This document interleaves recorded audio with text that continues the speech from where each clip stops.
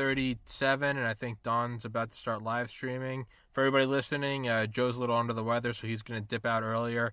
But me, Don, and Dale will, I don't know how long ago, maybe we'll go an hour, maybe. I have no idea what we're going to do.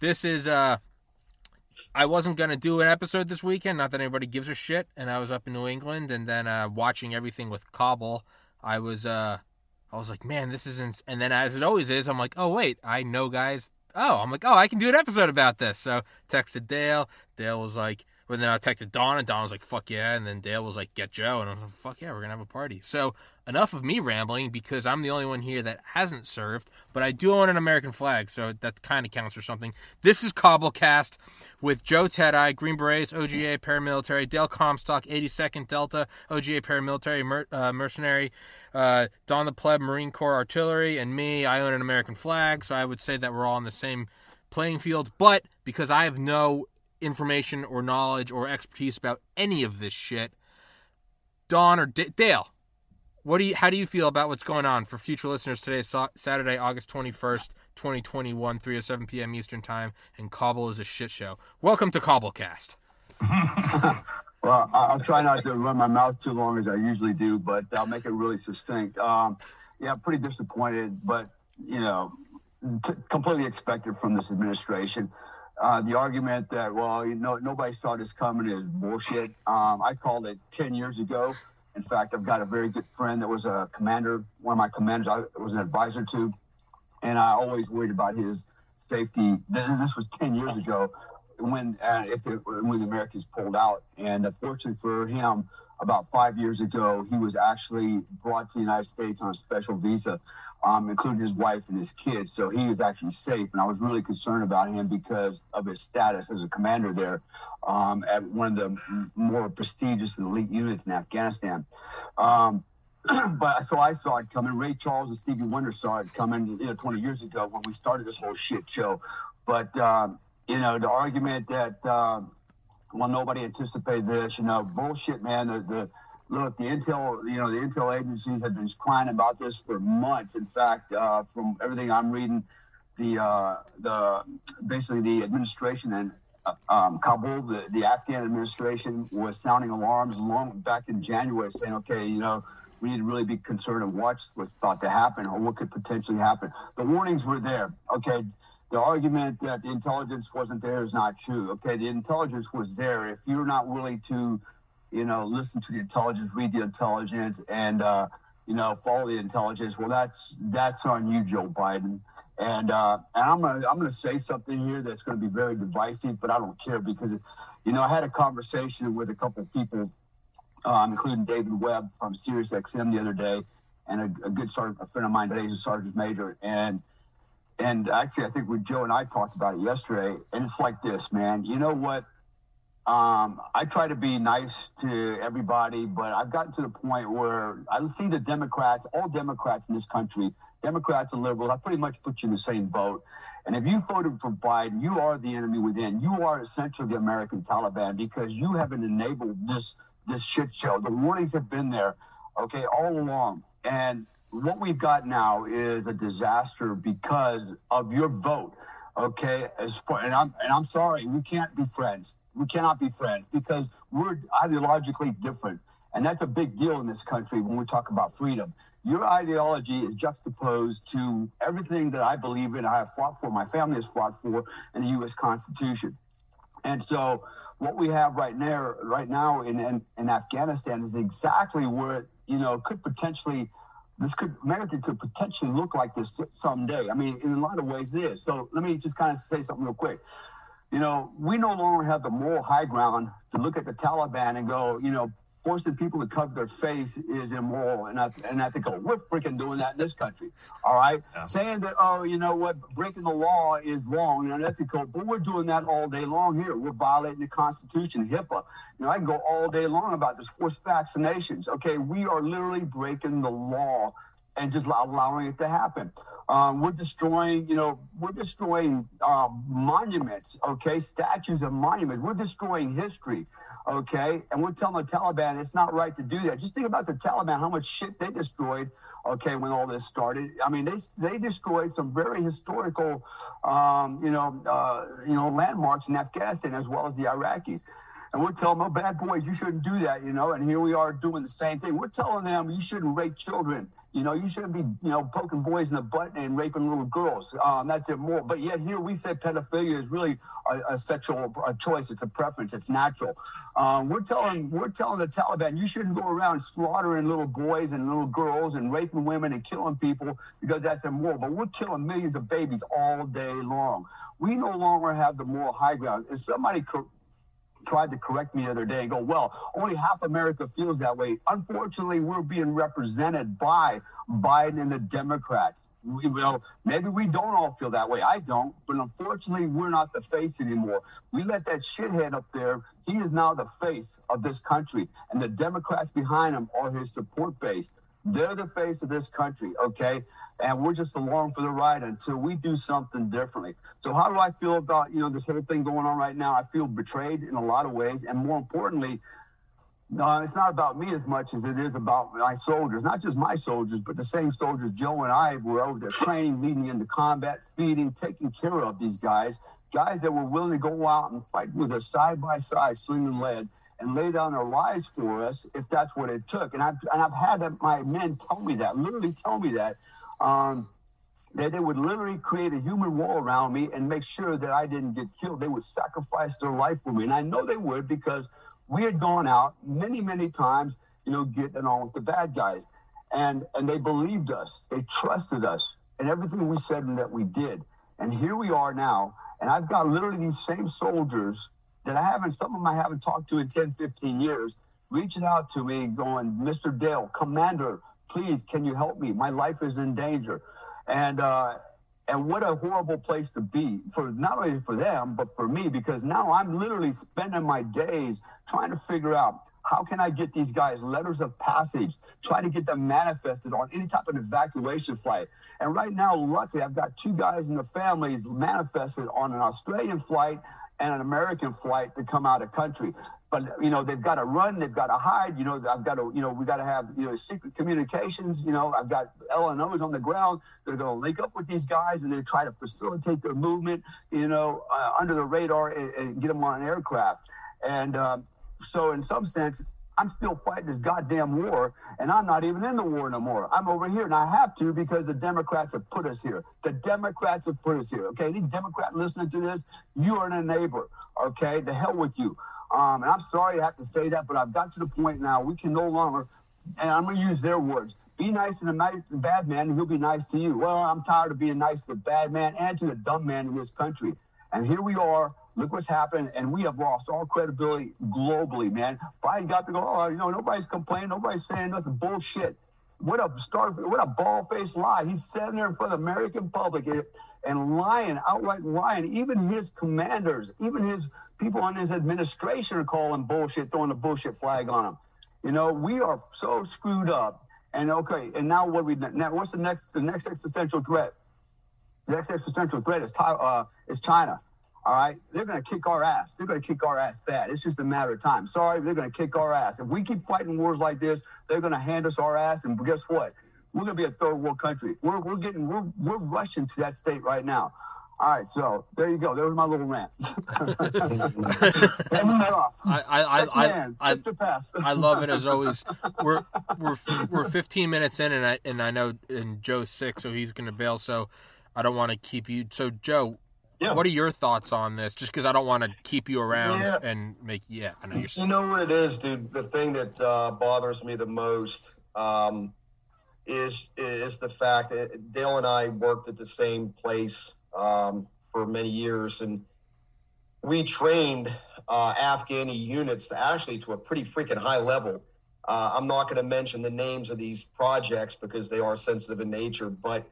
The one project that Dale was actually on, I think, for 18 months, was their high speed unit, which, in my opinion, they were trained up to a Ranger Battalion level, and they could do CQB with night vision on and the whole fucking 9 yards. So now my question is, not only are these guys in danger, all these Afghan soldiers that work with the Americans, these special units that are out there now, they have two choices. They can acquiesce to the Taliban, and now they've got all the training, all the gear, all the experience. Now they're just going to hand it right over to the Taliban, or they're going to die. They're going to be targeted because they work with the Americans. They're dangerous, loose cannons running around because they've got training, they've got knowledge. Hey, Joe, let me interrupt you real quick. Yep. I just got confirmation what you and I talked about. Our guys are being rounded up and executed right now. Our guys are already being executed. I just got confirmation. Okay, I'm sorry. Yeah. Go on. Yeah, that is not surprising.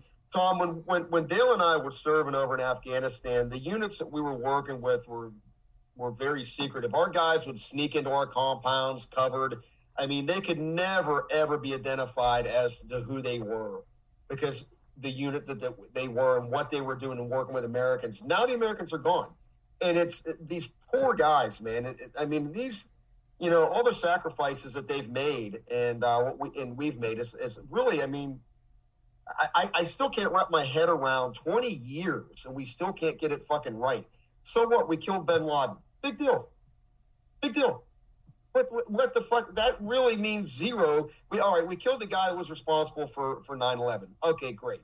But was it worth all of this? No, it was not. And Biden was right when he said that it started off as a counterterrorism mission. And that's what it was supposed to be. Go hunt down, kill or capture the people responsible for 9/11. That's why we were there. But then it morphed like all other wars, right? It morphed into nation building and all this other shit. And 20 years later, here we are, where the Taliban are better equipped. They got their own little special forces unit. Dale sent me a thing yesterday. They got their own special forces unit, all dressed up in white with black kit, carrying M4s with night vision and fucking off. It's crazy. You can't even make this shit up. And the only thing I'll say, and I'll let Dawn, say, the thing that makes me the most upset is the lives lost. God bless. Dale and I were never wounded. I don't know about Dale, but like my worst injury was a self-inflicted injury. I smashed my hand in a Hilux. Like that was my worst injury. You know what I mean? Like I had some close calls, but nothing like these poor guys have lost arms and legs and everything else. And it just saddens me that, for what? And if Biden would have just said something like this at the end of his speech, to the Taliban, this is your one and only warning.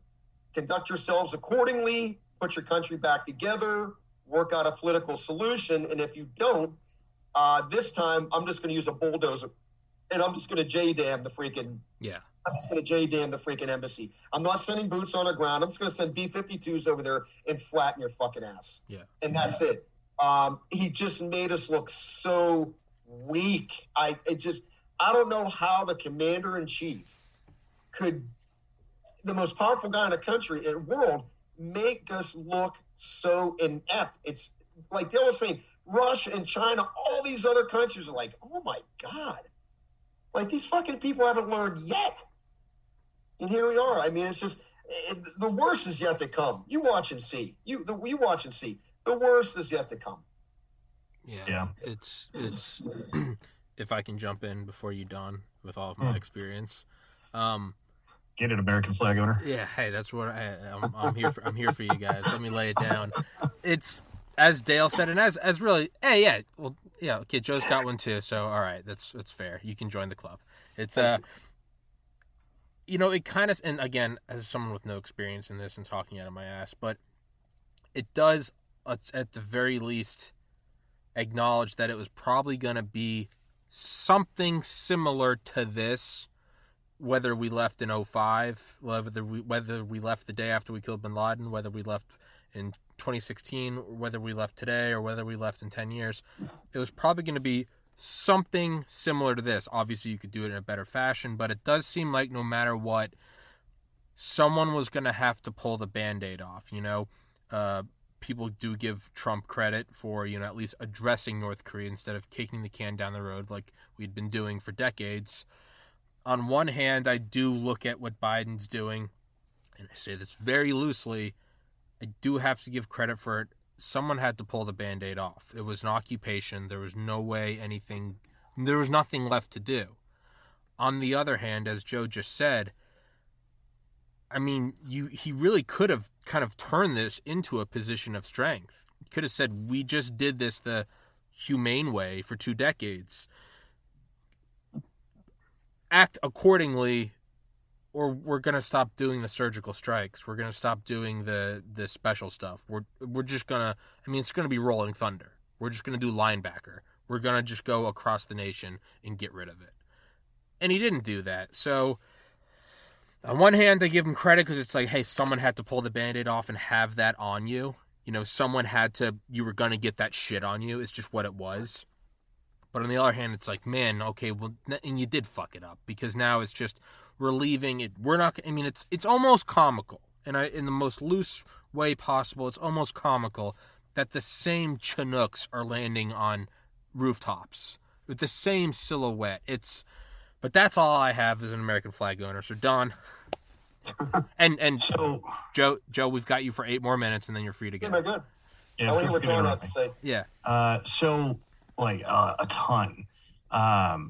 It's pretty clear that everybody is pissed off about this, and I am getting phone calls from Marines that I haven't talked to in 10 years going, Don, what the fuck, man? I know you're always balls deep in this. Tell me there's an explanation. There isn't.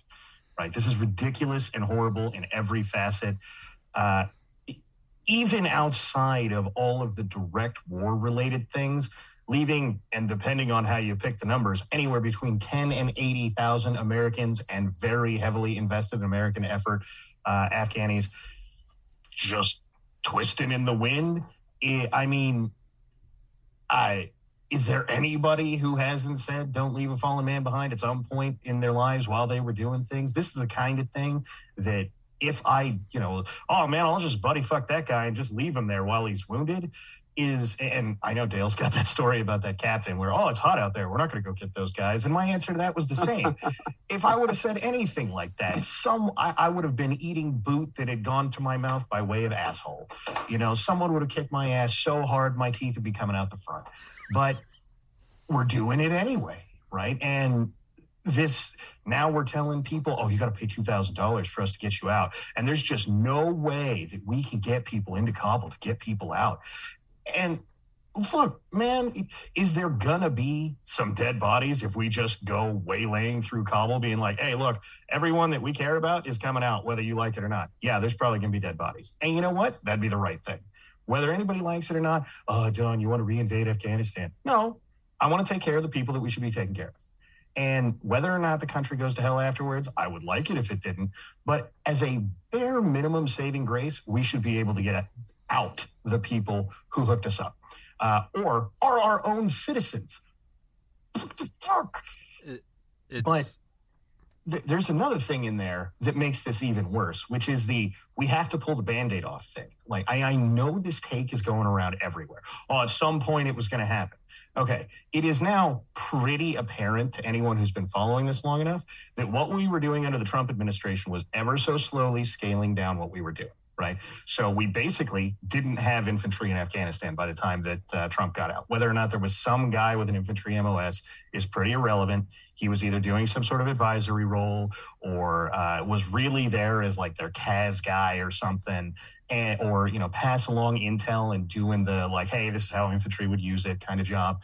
We were not doing a whole hell of a lot direct kinetic things at the time that Joe Biden took office. We were, however, managing their comms, helping them manage their air, doing slow turnovers of all of these things, making sure that their guys had good training regiments and were out there actually getting after it.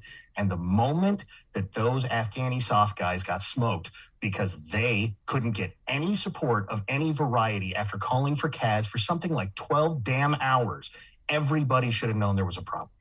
Because, look, all that high level stuff, that's all the hard stuff to do in the world of war. Like it takes a lot of money, it takes a lot of talent, it takes a lot of skill. And don't get me wrong, I'm not besmirching anybody for, shooting people in the face. But in the world of like, we're kind of a tiny country, you can teach people to shoot people in the face. You can't just just build a factory and have radios. That's not really a thing. And so all of that like little support where we're not taking casualties, we're not, having a hard time in a war zone or anything like that, but these guys are getting up and getting after it. If you just pull the rug out from under them, what you get is what I think it was a squad worth of guys who very obviously were fighting their ass off. 12 hours of fighting is a fucking eternity, right? Like, it may as well have been literally forever. And those guys stopped when they ran out of ammo and went, you know what? Now we don't have a choice. Now I guess we have to surrender. And the moment they walked out, they got smoked, and everybody went, well, but it's Afghanistan. Who cares? And I went, this is the worst sign in the world. What are you doing? Those specific guys. And look, as a guy who has complained personally because a friend of mine died because somebody else got air instead of me, those are the guys that get air. Those are the guys that get air. So guys like me who are sitting there manning a post somewhere die. And that is the deal in joining the military. But presumably that is happening because there are limited resources, and whatever they're doing is more important to the war effort than whatever I'm doing. And that's how the military works. That's how it goes. And you just accept that, or you get the hell out of the military. That's the way it is. But these guys, we are, first of all, making very bad tactical choices. Second of all, in a position where literally any support, a helicopter flying over and kicking out a box of 5.56 would have changed the outcome. That's it. That's all it would have taken. And that was too much. And since all we were doing as Americans was being the ones who said, hey, dispatch that helicopter and kick out the box of 5.56, this was coming. And it wasn't because it had to be. It was because we yanked out the rug as hard as possible and went, well, just sink or swim. And by the way, we didn't even teach you to swim in this pond. It was bad tactical decisions the whole time. It was bad strategic decisions. And this idea that nobody saw it coming, like, everyone saw it coming for damn sure. Dale is completely correct. Ray Charles saw it coming. But it didn't actually have to be this way. It would have taken us a long time. It would have, oh my God, it's forever wars. There was an actual strategic plan that would have got us out of there. And we abandoned it and then went, oh, it turned into a disaster. I don't know.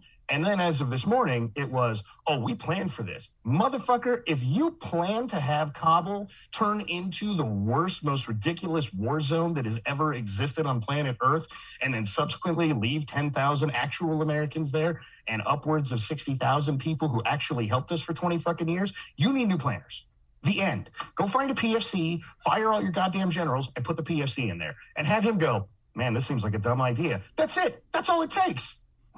Hey, Tom, let me say this real quick before I bounce. Mm-hmm. And I'm sure Dale, after I say this, he's got significant experience at this as well, actually a little more than I do. But one of the things that people need to understand that are listening to this is that you got to look at the culture of the Afghanis. And so, like, one of the things that I've always told people is, at least the people that we work with, and we were working with some of the best Afghanis, like these are handpicked guys that we're working, they really didn't have a sense of national pride and like that patriotism thing. I don't know it was there, but it was only so much.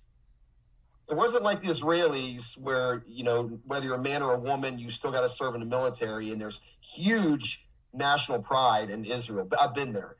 Afghanistan is different. Their culture is different. Like, so you've got a bunch of wolves, the Taliban that have the will to fight, that these are the motherfuckers you got to shoot to pieces to stop, in combat, versus other people, like even guys that Dale and I have trained, they just don't have, not all of them, but the majority just don't have the discipline in the stomach for the fight. They just don't. Even like when we were training these guys, they'd train for 2-3 hours. Mr. Joe, we need a break. This, that, and the other thing. They didn't have the tenacity that's going to be needed to fight the Taliban. And that's my opinion. Dale may have a different, but that's what I saw. They were great when we were leading them, and they were, like Dale said, they were brave guys, but now we're gone. And that, we tried to instill that in them. I just don't think it took. So let me add something to that real quick. So there's this talk about, we trained their soldiers and they're supposed to be really good. It's 300,000. What's going on? Why they quit? Well, actually, the numbers are skewed. It's actually more like 140,000, and the rest were security and police officers. Okay, so if you look at it honestly, you got 140,000 soldiers versus 70,000 Taliban. That's a 2-to-1 ratio. That's not actually a very good ratio. Okay, especially from a defensive, and this is doctrine now. You need a 3-to-1 advantage minimum if you're in defense trying to fight an offensive force, i.e., the Taliban rolling over the top of your head. So that's one aspect. And two, as you know, was brought up here a second ago, was the combat support, right? So we pull out, we took all the contractors out, and basically while we were there, okay, the reason we enjoyed a lot of victories, I guess, and we felt a lot of success is because we had what? We had air support. We had close air support. We had helicopters to move stuff, to move casualties, to move logistics. That's a big deal. The aircraft. In fact, we know from experience when I was downrange, as soon as the jets came overhead, the Taliban disappeared. They were gone, man. They crawled in the foxhole because they knew they can't hide from those fighters, man. And that's a hell of a morale booster, man. When you call aircraft on station and you're getting your shit handed to you, everything gets real quiet. It's a game changer. We took that. They've got all kinds of aircraft, but what they don't have is they don't have the guys that maintain them. They don't have the things that they were used to having with us, right? If we went out and gotten a tick, all right, and we're getting it on, and I got on the radio and calling air support, they were happy campers. They always knew that if I bring in airplanes, we're good. And I was concerned if we didn't get airplanes in because we're not good if we don't have those aircraft, right? And so that's a big deal, man. And when the contractors were pulled out as well, those that maintain the aircraft, that help with all levels of aircraft, those birds are just sitting there collecting freaking rust. They're not doing nothing. And the other reality is the Afghan soldiers, they had a lot of confidence and faith in Americans, in our ability. They looked up to us like, we were like mom and dad to them. And suddenly mom and dad walked away and they weren't grown up enough yet to handle this on their own. And that's why they're out there doing that, or not doing that, and some of them are. There's actually some of them still fighting. That special forces team that you were talking about earlier, Don, I think might have been some of the guys Joe and I trained. I don't know all the details yet. I'm still waiting for the rest of it to come in, but some of our guys got their ass handed to them. They ran out of ammunition. They were rounded up, and they were all, summarily executed. I'm not sure if they got their families too, but it doesn't sound like a really good story. So the other thing I wanted to bring up was nation building, right? So we went in there with the objective getting UBL, and here's why we stayed in Afghanistan, okay? And this is why we got our ass handed to it. Okay, it wasn't the military's fault. Okay, we have the best military in the world. The reason we got our ass handed to it is because of two things: the administration and American citizenry. American citizens. How is American citizens' fault? Because American citizens were the ones going, oh, please, you can't interrogate them. That's cruel. You can't be bad to a bad man. If you're nice to him, he'll be good to you. All this bullshit with John McCain coming in, going, you can't interrogate them. They can't be prisoners or personnel under control. You have to release them in 72 hours with all their shit. And you have to be nice to them. You have to feed them, put them to bed. That bit us in the ass. You know how many times I rolled up the same guys over and over, and I'm like, you again?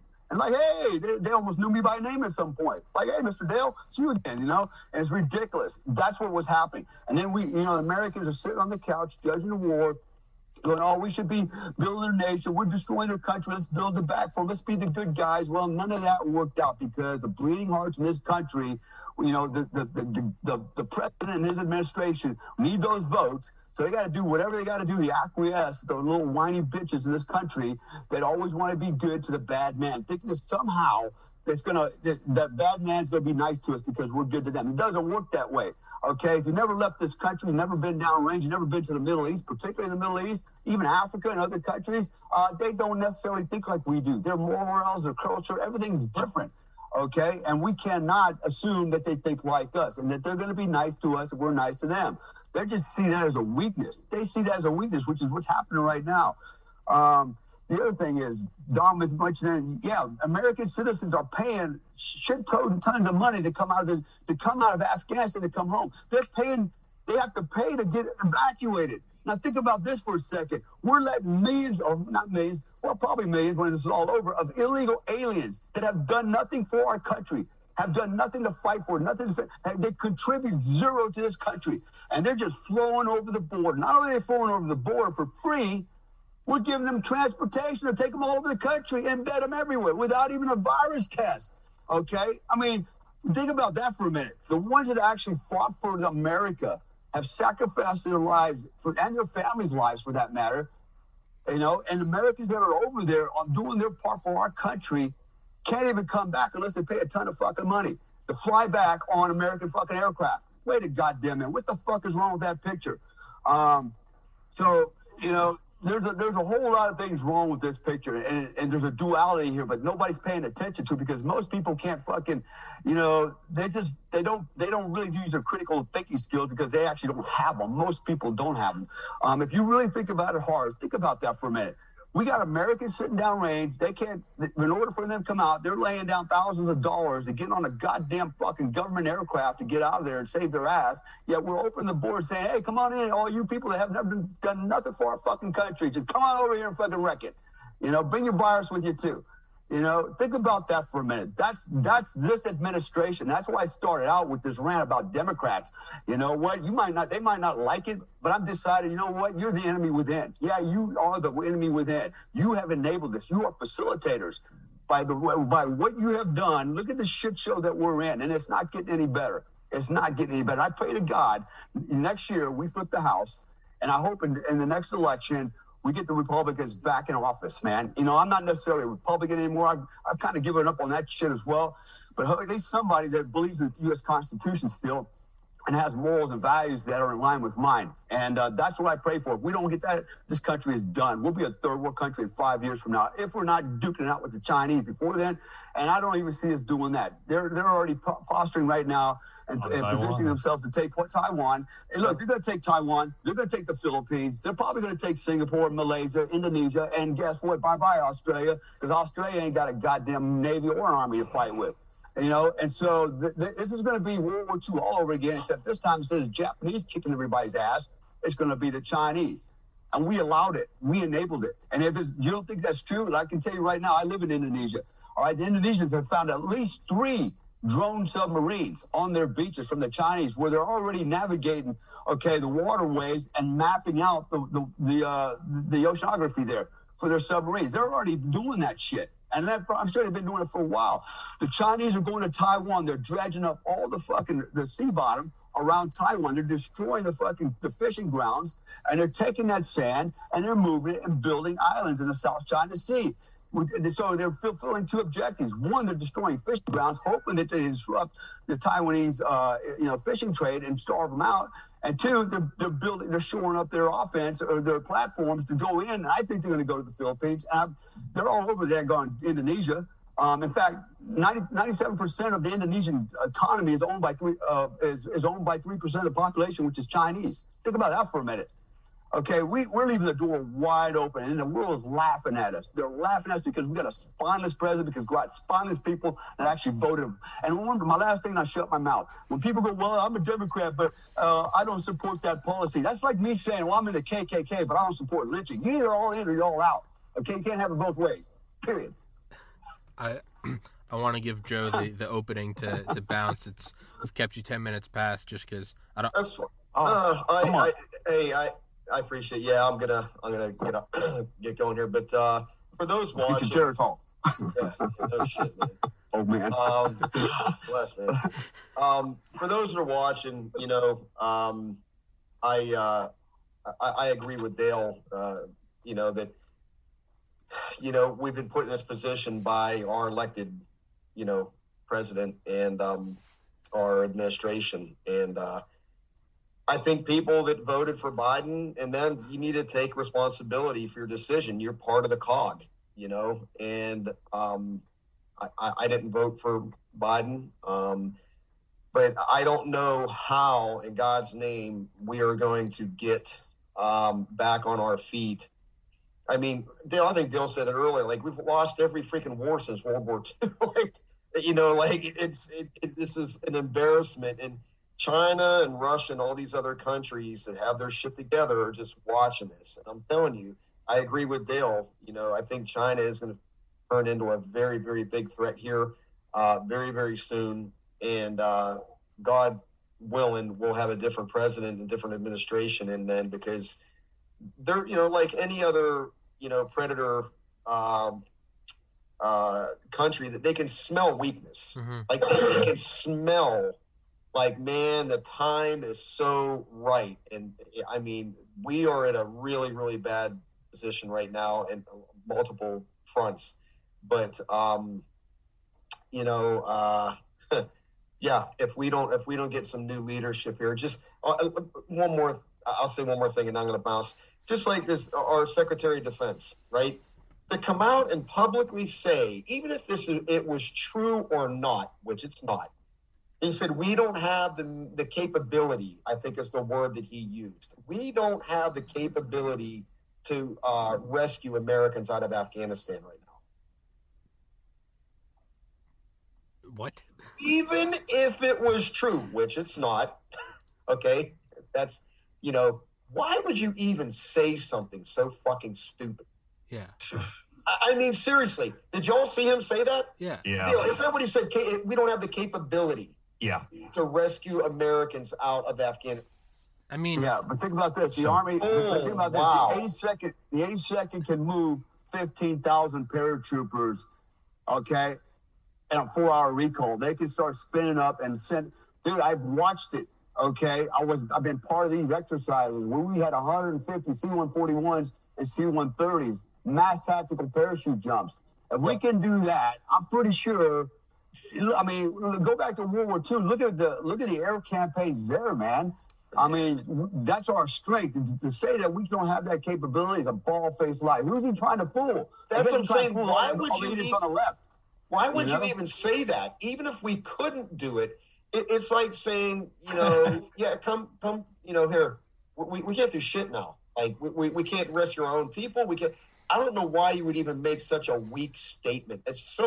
Especially as the Secretary of Defense, to make a comment like that, even if it were true, you still should keep your fucking mouth shut about it. No kidding. When in fact, yeah. So anyway, guys, I'll let y'all take it from there. Hey, Tom, thank you, brother. From talking again, great stuff. I just hope people that are listening, thank a veteran. Thank a veteran. Buy a veteran a lunch. These guys they've spilt their blood for a whole lot of nothing right now. So I mean, just thank a veteran and God willing, things aren't going to get worse, but I believe they're going to. So, but anyway, I'm going to bounce here, man. And thanks again for the opportunity, Tom. Absolutely. Don, thanks, brher. Dale, nice seeing you again, my man. Godspeed, Joe. Feel better. Cheers, guys. Thanks, brother. Yeah. Yeah. So, yeah, what he was saying about, even if you can't do it, just lie about it is, I mean, come on. Like Reagan looked the camera dead in the eye and said, we have the capability to shoot down 20,000 Soviet ICBMs. Hell, is it possible? We're still fucking working on lasers. But 40 years ago, he looked the camera dead in the eye and said, we're going to name it Star Wars and do it.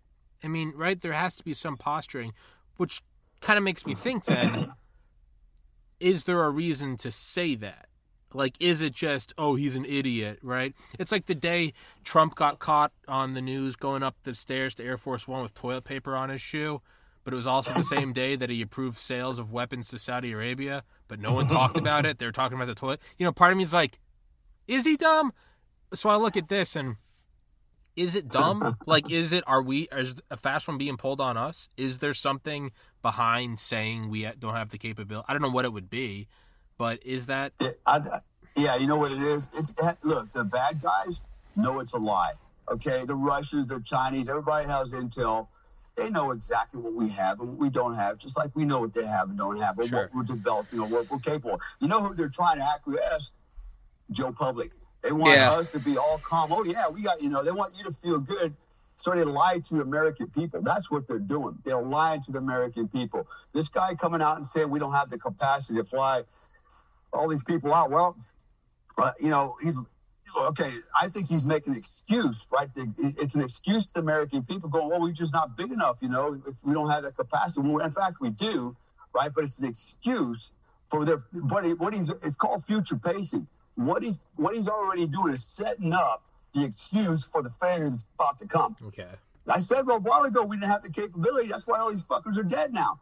That's what he's doing, right? That's what he's doing. He's building his alibi now for later. I just had this image in my head of Dale in like a general suit standing in front of a podium for some, as Dale said, and it's just Dale saying at like the White House press room. He goes, "I said we didn't have the technology. That's why all these fuckers are dead." And it's just like, this is what really kills me about that we don't have the capability thing. Right? Yeah, I mean it's a lie. So one, I know my own branch better than anybody else's, but the Marine Corps has these things called fast teams, and their sole job is to be all over the planet, very readily available, so that if an American gets in trouble somewhere, we can put somebody there, right? And don't get me wrong, it's not like, a battalion or anything, but you could get a platoon, and they will land somewhere. This should be famous enough because Hollywood made a movie about it, that people know that this is true because there was a movie called Rules of Engagement where effectively what we did is deploy a fast team to an embassy and said, hey, there's a riot, put that shit down, right? And that really happened. It's a real thing. We can do it basically anywhere in no time flat. Again, it's not going to be, a battalion or anything. On the other hand, we somehow managed to get 7,000 fucking guys to Kabul in like 6 hours. But we don't have the capability to go get the Americans? 7,000 is a whole base unto itself, right? That is a lot of firepower that you're talking. Even if you're saying it's 3,500 guys that pull triggers, or even, what is that, like 2,000 because it takes, 2 guys for every guy that pulls a trigger. 2,000 guys is a shitload of people. I mean, that is a hell of a lot of force you can deploy. But we don't have the capability to get Americans? Who did you send? Who is there? I know there's a bunch of jarheads there because that picture or that video of the guy pulling the baby out of the crowd, that's a bunch of Marines. I'm pretty sure they didn't send the cooks. Just throwing that out there. Somebody there, even if it's MSG, right? These are guys who are there to do violence on behalf of whatever America wants. And somehow or another, the most highly trained, skilled, experienced people in the world in doing that sort of thing can't do it anymore? 6 months ago, I'm supposed to believe that we were out there just kicking ass and taking names, but like what, everybody forgot in 6 months? Come on, this is bullshit, obviously. And it's infuriating because anyone who has any idea what U.S. military capabilities are, as soon as you hear, we don't have the capability to do that, you're like, we don't? When did that happen? Yeah, it's in Mike Durant's book, In the Company of Heroes, and he talks about being held captive. I don't know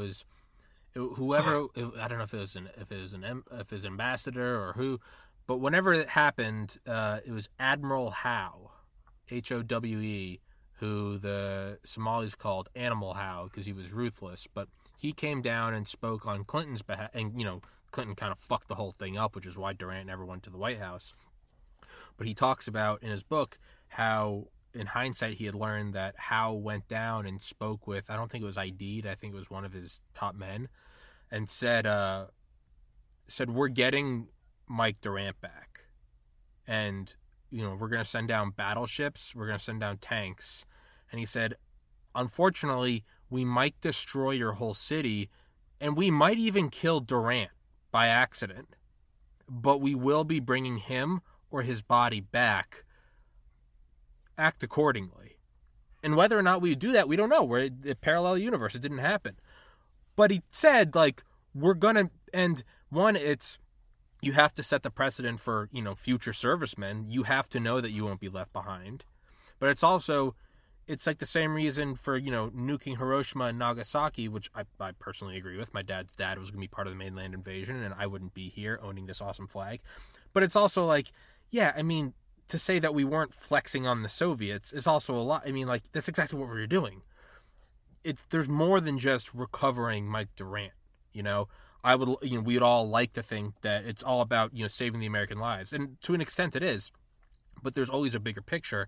And it's also there's a certain amount of, it's not about the money, it's about sending a message this is sending a very clear message. It's either, hey, servicemen, we just don't really give a fuck anymore. So, I wonder why we can't recruit anybody.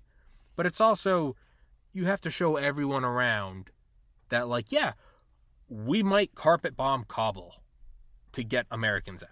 And we might even kill some of the Americans by accident. But, like, fuck around and find out. But right now it's, we're holding the fist and we're saying, don't make me do it. And they're coming over and they're kicking you in the nuts and they're taking your Game Boy and taking your Capri Sun. And you're like, oh, I'll do it. And it's like, I don't think he's going to do it, man. Fucking take his lunch, take him whatever, poke him in the... whatever. But that's what's happening. And, I mean... Yeah. Yeah.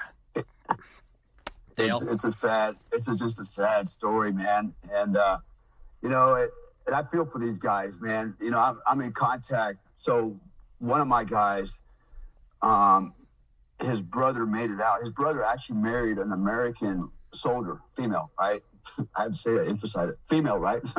and so he actually lives in Tennessee. He's a truck driver, and I've been talking with him as well. And he's been helping me with this process. I'm writing letters. I'm passing documentation, pictures of credentials, things like that.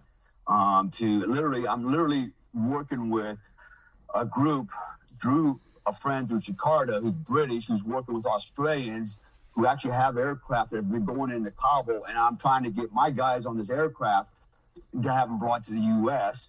And so I'm up late at night, burning midnight oil, writing letters, communicating. I'm in touch with several different organizations and groups trying to make this thing, make this happen. And why do we do this, right? So, again, as an American, a real American, okay, as a soldier, I feel like I have a responsibility, man, to these guys, and if not for any other reason, because they're humans, and I've seen what has happened to them, will happen to them, and I want to know that at least I sleep good at know that I tried to do everything I could to save these people's lives, or as many as I could bring out of there, because I would want them to do the same for me.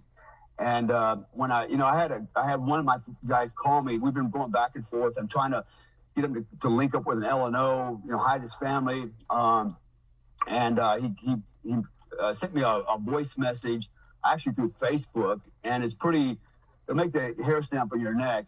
As he's talking to me, asking for help, you can hear the gunfire in the background all around him, And, that's an eye-opener, man. Even though I couldn't see nothing, I can imagine it because what it's like there, And there's something for me personal that's at stake here. And, and unfortunately, I feel like in a lot of ways, on one hand, I volunteered to go over there and fight and do this thing for what I thought was the right reasons for this country. And then on the other hand, I feel super betrayed, by this country.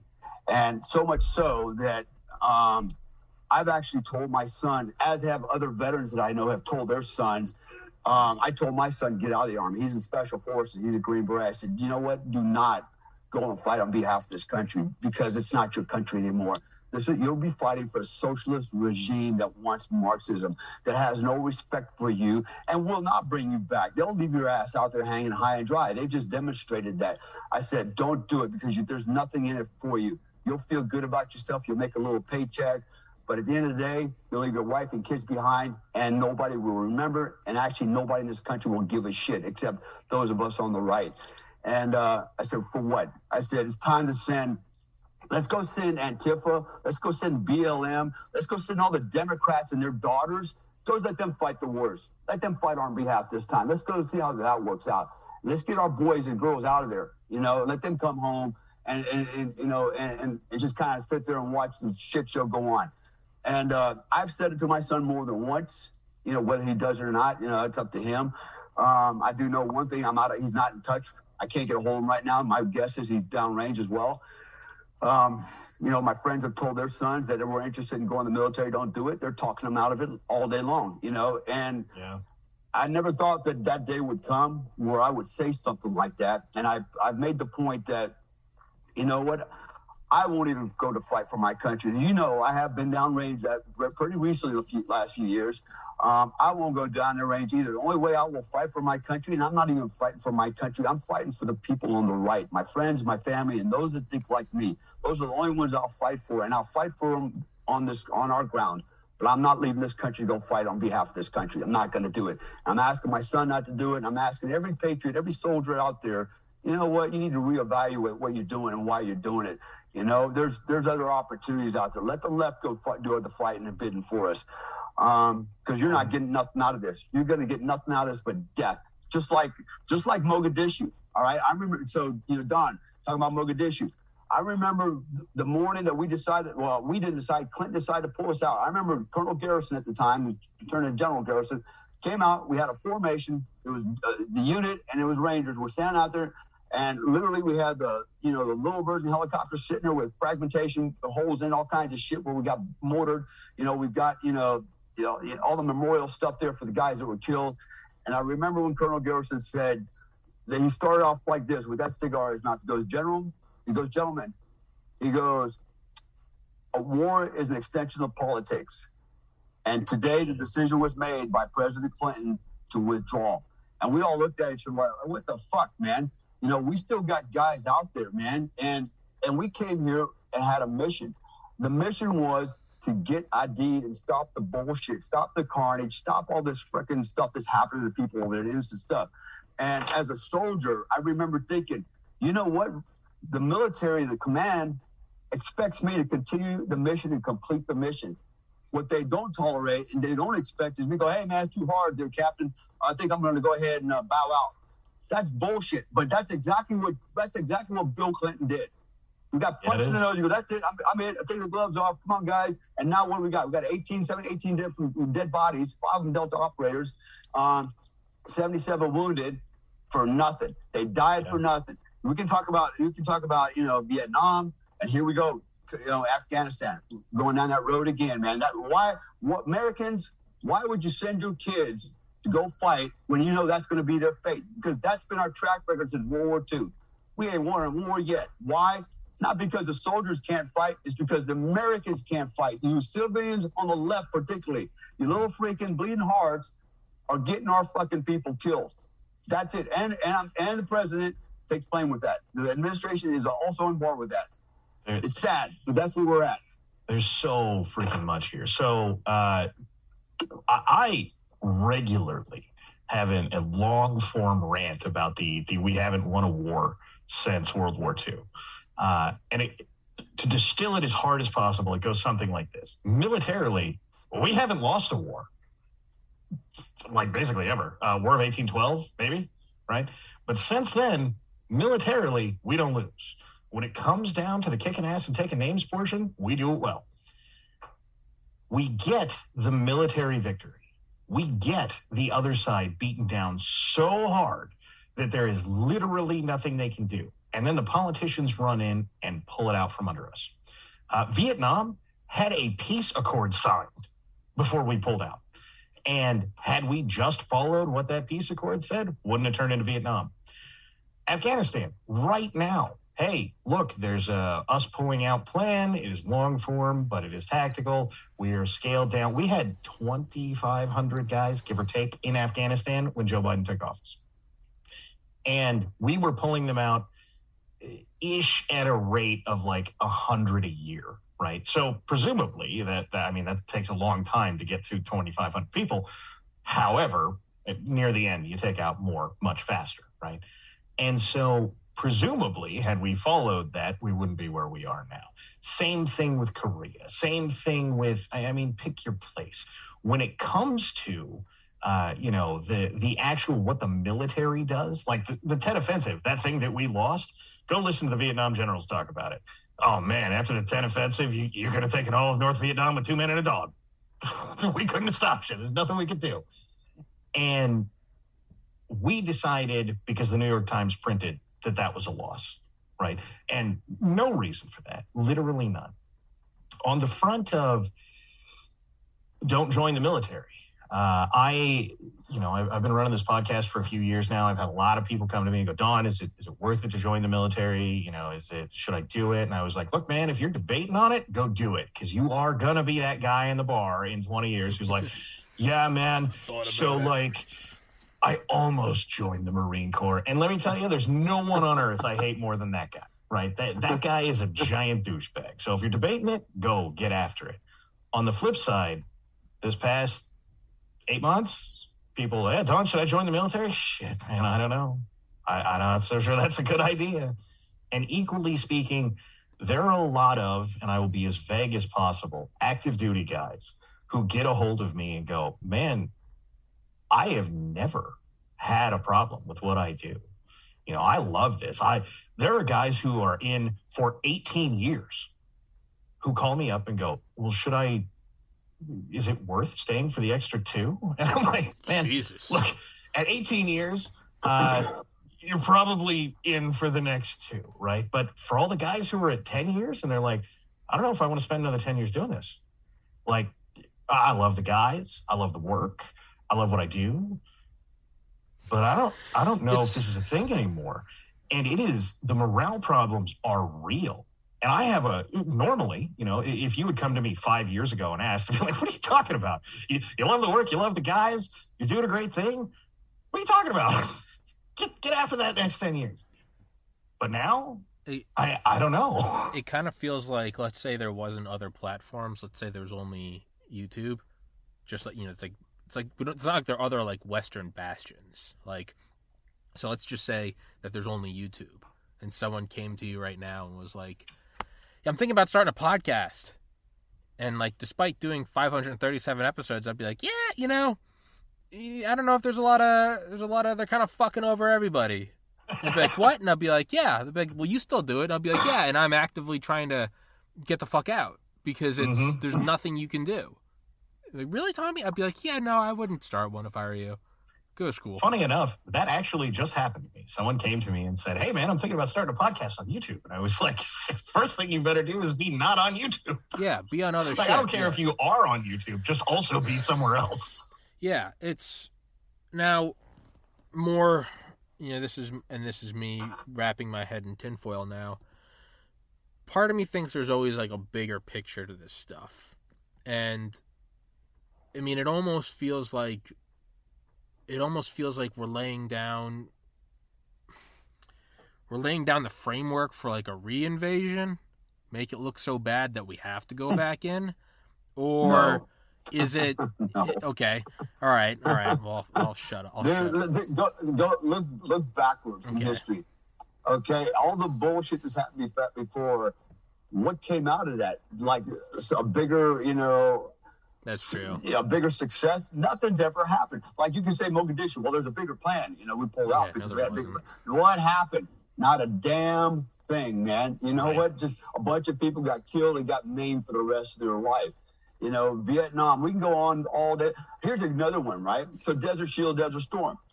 So I'm in Desert Storm, Iraq, 3 weeks before the ground war started. 250 miles inside of Iraq, already freaking doing the deed. And one morning we get a call. The ground war had started. We're like 2 or 3 days into it. The commander goes, hey, I got good news and bad news, man. We're like, what? He goes, well, the bad news is the war is over. And the good news is we're going home. We go, what do you mean it's over? Just like that. He goes, well, basically, we told the Iraqis, if you stop now, we won't destroy you and, give you a fight chance. And I remember standing in the field with my team. And I told them this. I said, you know what? I said, the war is not over. I said, we may not come back to fight it, but our sons will. This will continue on, and it'll be much worse. And man, damn if I wasn't right. So where did we end up? All these years, right? Back and forth, bam, here we go, back in Iraq. Same thing, so this time our sons are going over there fighting. My son's been in Iraq. I mean, like I said earlier, man, Ray Charles and Stevie Wonder can see that shit coming. You don't have to be a freaking politician to figure that out. I'm standing out in the field with sand up my ass going, well, goddamn, anybody can see what's going to happen because they don't think like we do. And it's about, nothing good comes out of shit like that. And I'm a firm believer, man, if you're going to go fight somebody, You pound their ass into the fucking mud until they can never get back up, man. They're done. And you set the terms and conditions for their survival. After that, you don't sit there and negotiate. Go, oh, now, did you learn your lesson? You got your bloody nose? Nah. You say, did you learn your lesson now that you're paralyzed from the fucking neck down? Yeah, don't ever fuck around again. You know, and then you move on to the next fucking person. You know, it's like what someone said. They're like, you know, the last true, that was a great line, Dale. But they're like, you know what winning a war looks like? And it was like World War II, where you ruin them so hard that they go from exporting, you know, attacks on Pearl Harbor to now the only thing they make is anime. They're like, you literally rip the testosterone out of their society. You detonate 2 fission bombs over cities to where 80 years later, they're still just producing girls with big eyes dancing. And like, you want people to look at it and go, man, they had the Imperial Japanese Army. They had Project Golden Lily. They were taking over shit, Manchuria, raping Nanking. And now they've been doing Pokemon. You then look at the U.S. and you go, man, they don't just beat you. You know, they don't just beat you. They kill you, they marry your wife, and they father your children better. Like, that's the fear you want. And let me ask this then. And Don, you explained it well, because you're right, that kind of shot down my, you know, pull the Band-Aid off. I think the way you explained it, if I'm correct, is it was probably more so like Jenga. We were doing it in an order that, you know, to the best you can, right? Is, you know, okay, I get that argument. Was there anything, though, that we were ever going to where our sons weren't fighting it? Like, and I've said this is, you know, I just kind of don't sugarcoat it. I'm like, I just think we should annex Afghanistan. I think we should just take it. It's a very unpopular view in 2021. I think we should just take it. Have a big military presence close to China, take the oil, take the rare earth metals. Like, let's stop pretending it's anything else, and let's just take it. But if we're not going to do that, nuke it. And if we're not going to nuke it, then just leave. Is there anything? Is there any other outcome other than do we just occupy it for the next century? And to what end? So in 2002, there probably was, right? If the original policy of this war was, hey, look, and again, to everybody who has their long-form argument, I really don't care. If the original policy was Twin Towers came down, you caused this problem, so here's what we're going to do.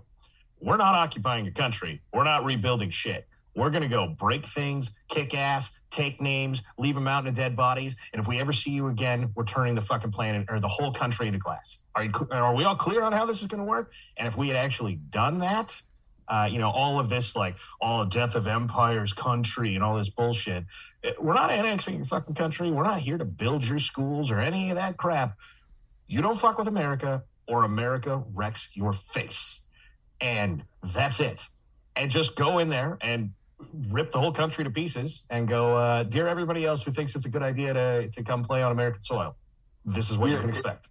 You're right, Don, and that was where I was going that earlier was we want to fight with all these fucking rules that they don't fight by. So had we gone loose, gone in there early, and they just let us loose and do what needed to be done, there would be no issue with Taliban. But we want to. Here's the problem with what we did.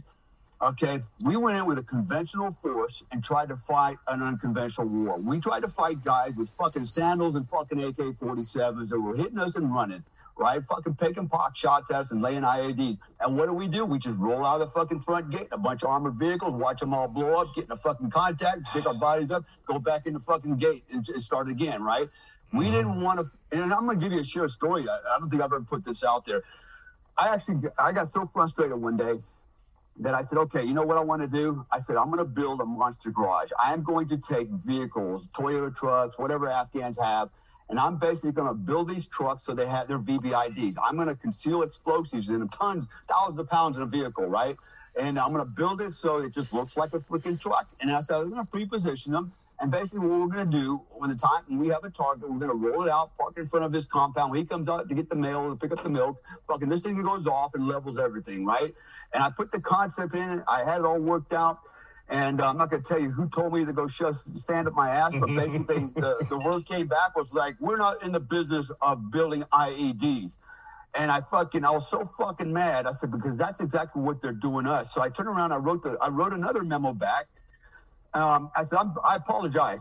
It was poorly worded. They're not really VBIDs. They're what I call WEDs, Wheeled Explosive Delivery Systems. Does that sound a little bit fucking better, you fucking moron? Right? And so, and they still shot down. And I go, that's why we're going to lose the fucking war, because you guys can't think out of the fucking box. You want to fight look, every guerrilla war, if you take a conventional force, you throw them in a guerrilla warfare environment, they're going to fucking lose. And they can't fight that, man. That's why guerrilla warfare works. That's why terrorism works. It all works because we don't need to go head on with a fucking, they don't need to go head on with a fucking, an army unit. They just got to fucking pop their head out, their gun out, take some fucking shots, kill a couple guys and run away. And they don't have to kill a lot of guys. That's the other thing. We lose one American, fucking America loses its shit. Oh my God, they just fucking killed another one, They're willing to take fucking hundreds of casualties. They don't care.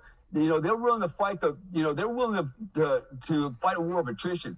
But what they do with us is basically they're not killing the individual soldier. They're actually killing the morale of society. That's what they're doing. And that's how they're fucking winning. Because why? We got all these fucking little bleeding hearts over here that keep saying the same shit. We got to be nice to the bad man so he'll be nice to us. It don't work like that.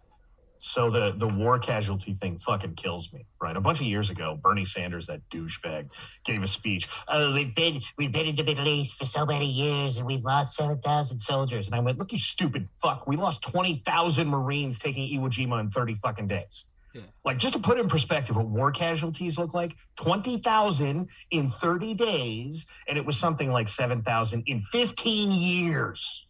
Yeah. That's how war works. People die. Those are the rules. It's what war is about.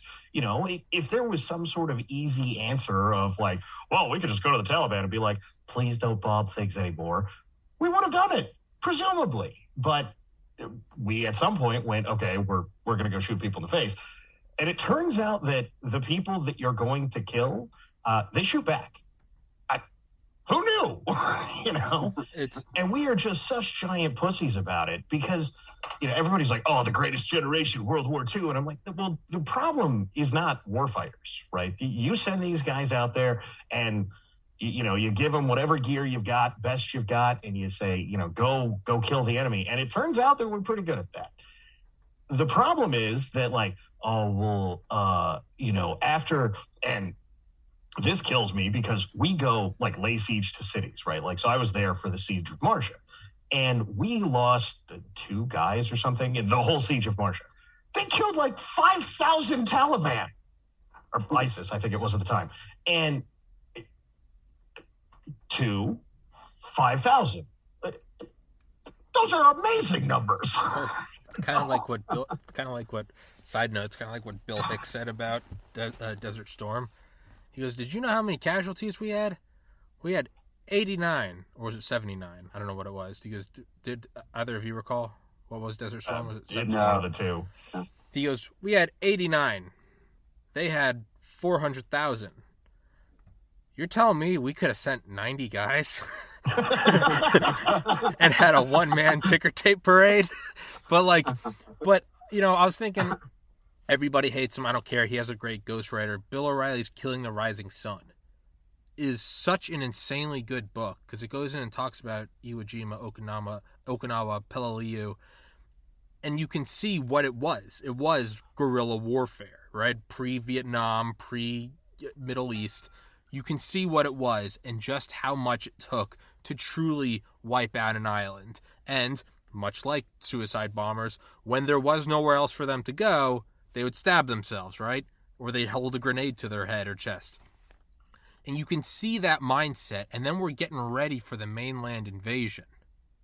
And on July 16th, 1945, at 5:45 a.m., we detonated Trinity in Alamogordo, New Mexico, the first successful fission bomb.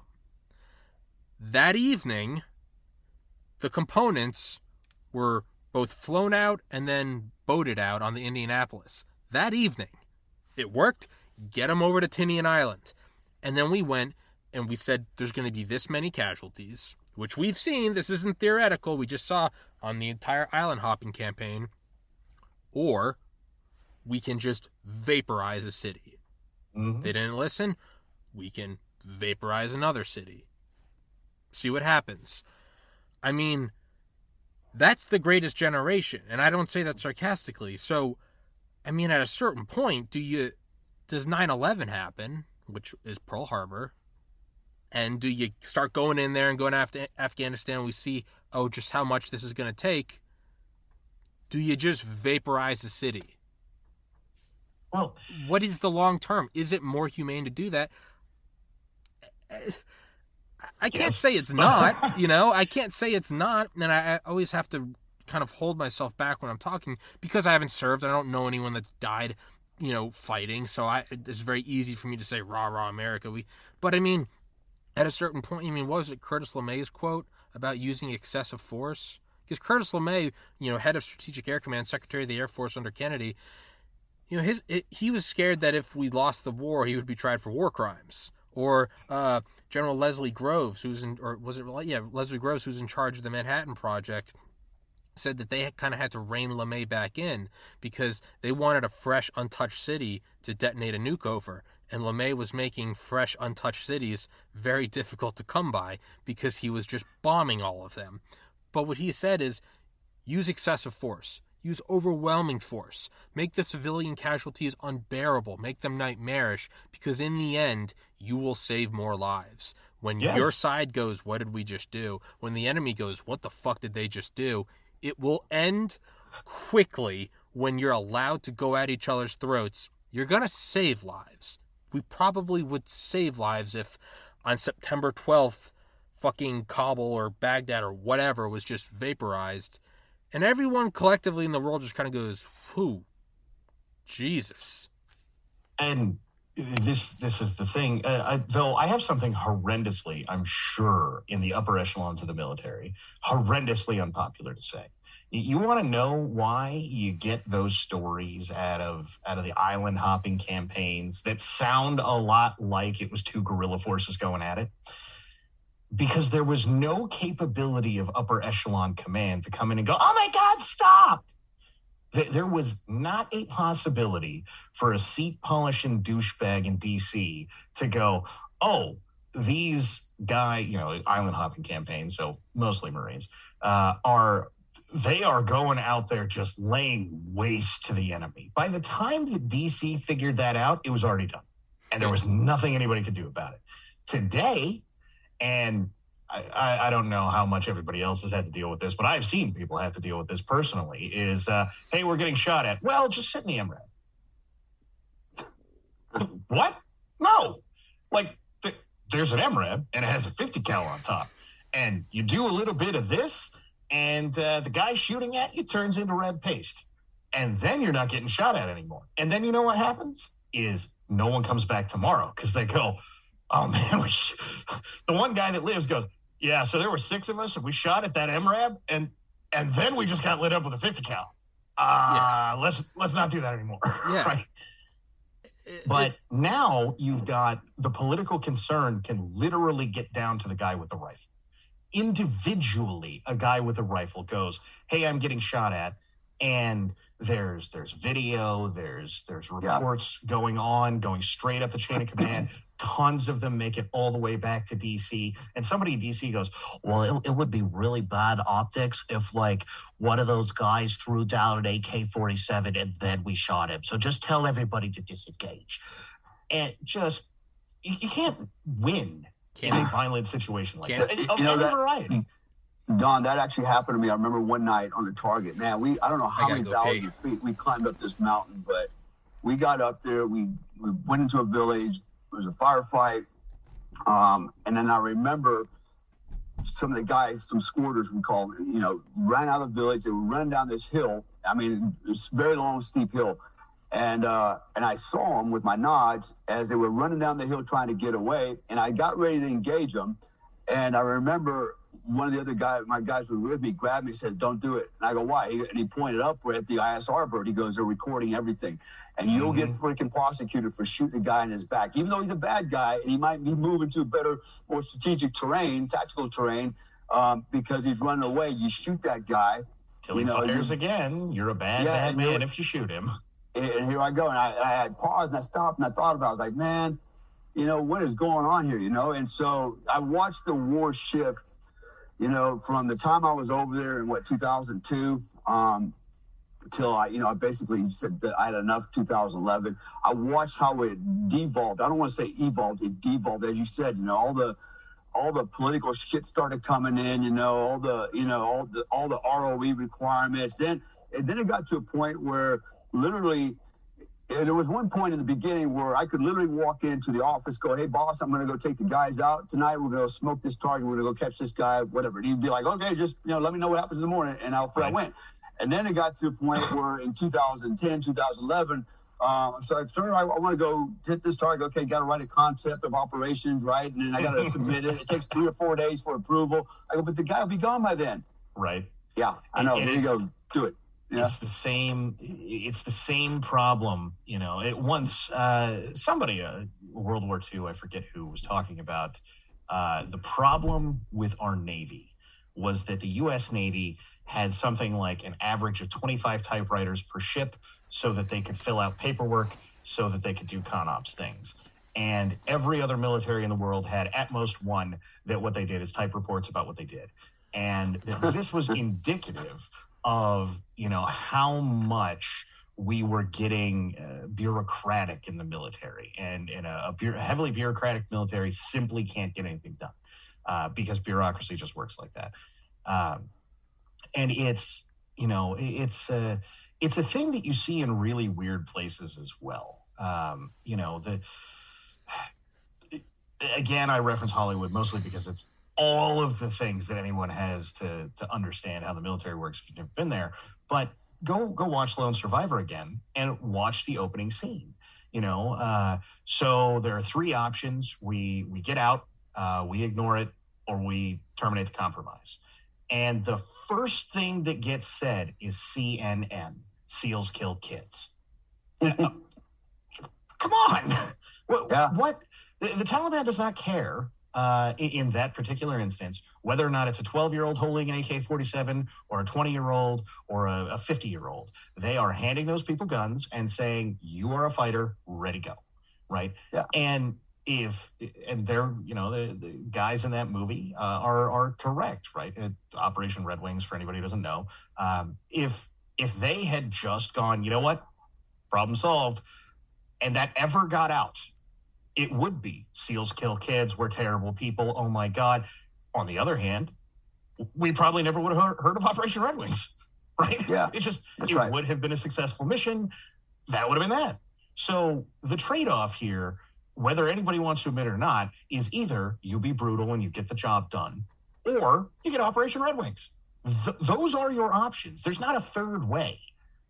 They became very good at that, exploiting that, the Taliban. I remember we did an op one night, and bad guys on target, freaking gunfight ensued, dead guys on target, all Taliban laying laying around the freaking compound. Next morning, the news media comes in, journalists come in, there's dead guys laying around, none of them have weapons with them, and they see 5.56 brass sprinkled all around going, "Look, the Americans just came in and they killed all these men while they were praying. They laid them on the prayer rugs and shit, And then that turned into, we want compensation. And that's exactly what happened. Here you go. Tons of fucking money for the village, everybody involved in saying, just shut the fuck up. It still made the news. Oh, but, yeah. That's so they knew how to play the game and how to exploit it, because everybody was afraid to actually do their job. And I'll give you another example, and I may have said this before. I'm kind of sitting on the fence how much I want to talk about this one, but I had a situation where my guys went out and they were being targeted by Taliban. They heard the conversation over the radio. IEDs were in place, and my guys actually rolled up on the Taliban first. Okay, they ended up catching the guy in charge. He was a level 2 Taliban commander carrying a card carrying Taliban commander, level 2, right, with over 50 KIAs, kills, some Americans. And they didn't kill him. They grabbed him, rolled him up. The reason they didn't kill him is because we beat in their head, tried to catch the bad man so we could talk to him. Okay? So they did. This guy threatened him right there in the field. He said, I'm going to kill all your families when I get out of here because I know I'm getting out of here in 72 hours because that's what John McKay said. So he goes, I'm going to kill every one of your families, right? And so they didn't take that too lightly. They beat the shit out of this guy. They beat him literally. They brought him to the edge of death, but they didn't kill him, right? And we didn't know that until they brought him back to us, and he was nothing but a big gobbly green thing, freaking throwing up fucking bile everywhere, bleeding out of his back. And there's some really gory detail shit I won't go into now, but it's like, this will really blow your mind if you heard everything they did to this guy. But make a long story short, we ended up having to, keep this guy alive because now we're getting all the scrutiny, and a whole bunch of Americans got relieved, got sent back to the U.S. That had nothing to do with this. It just happened to be at the base at the time. And it was like, well, you're in charge, you're out of here. And then the next thing they came down, actually me and another guy, it was three of us. I mean, we were like, we better get a lawyer between all of us, even though we had nothing to do with this. Okay. We said, we better get a lawyer because these guys are on a witch hunt. And so the next thing that came down was, you will release this guy. And by the way, they brought him in with all his IEDs, explosives, trigger systems, everything, right? I had it. I managed all that. I had all that stuff. They said, basically, you will give him back everything, all his IEDs, explosives, his guns, his credentials, and you'll let him go, send him free.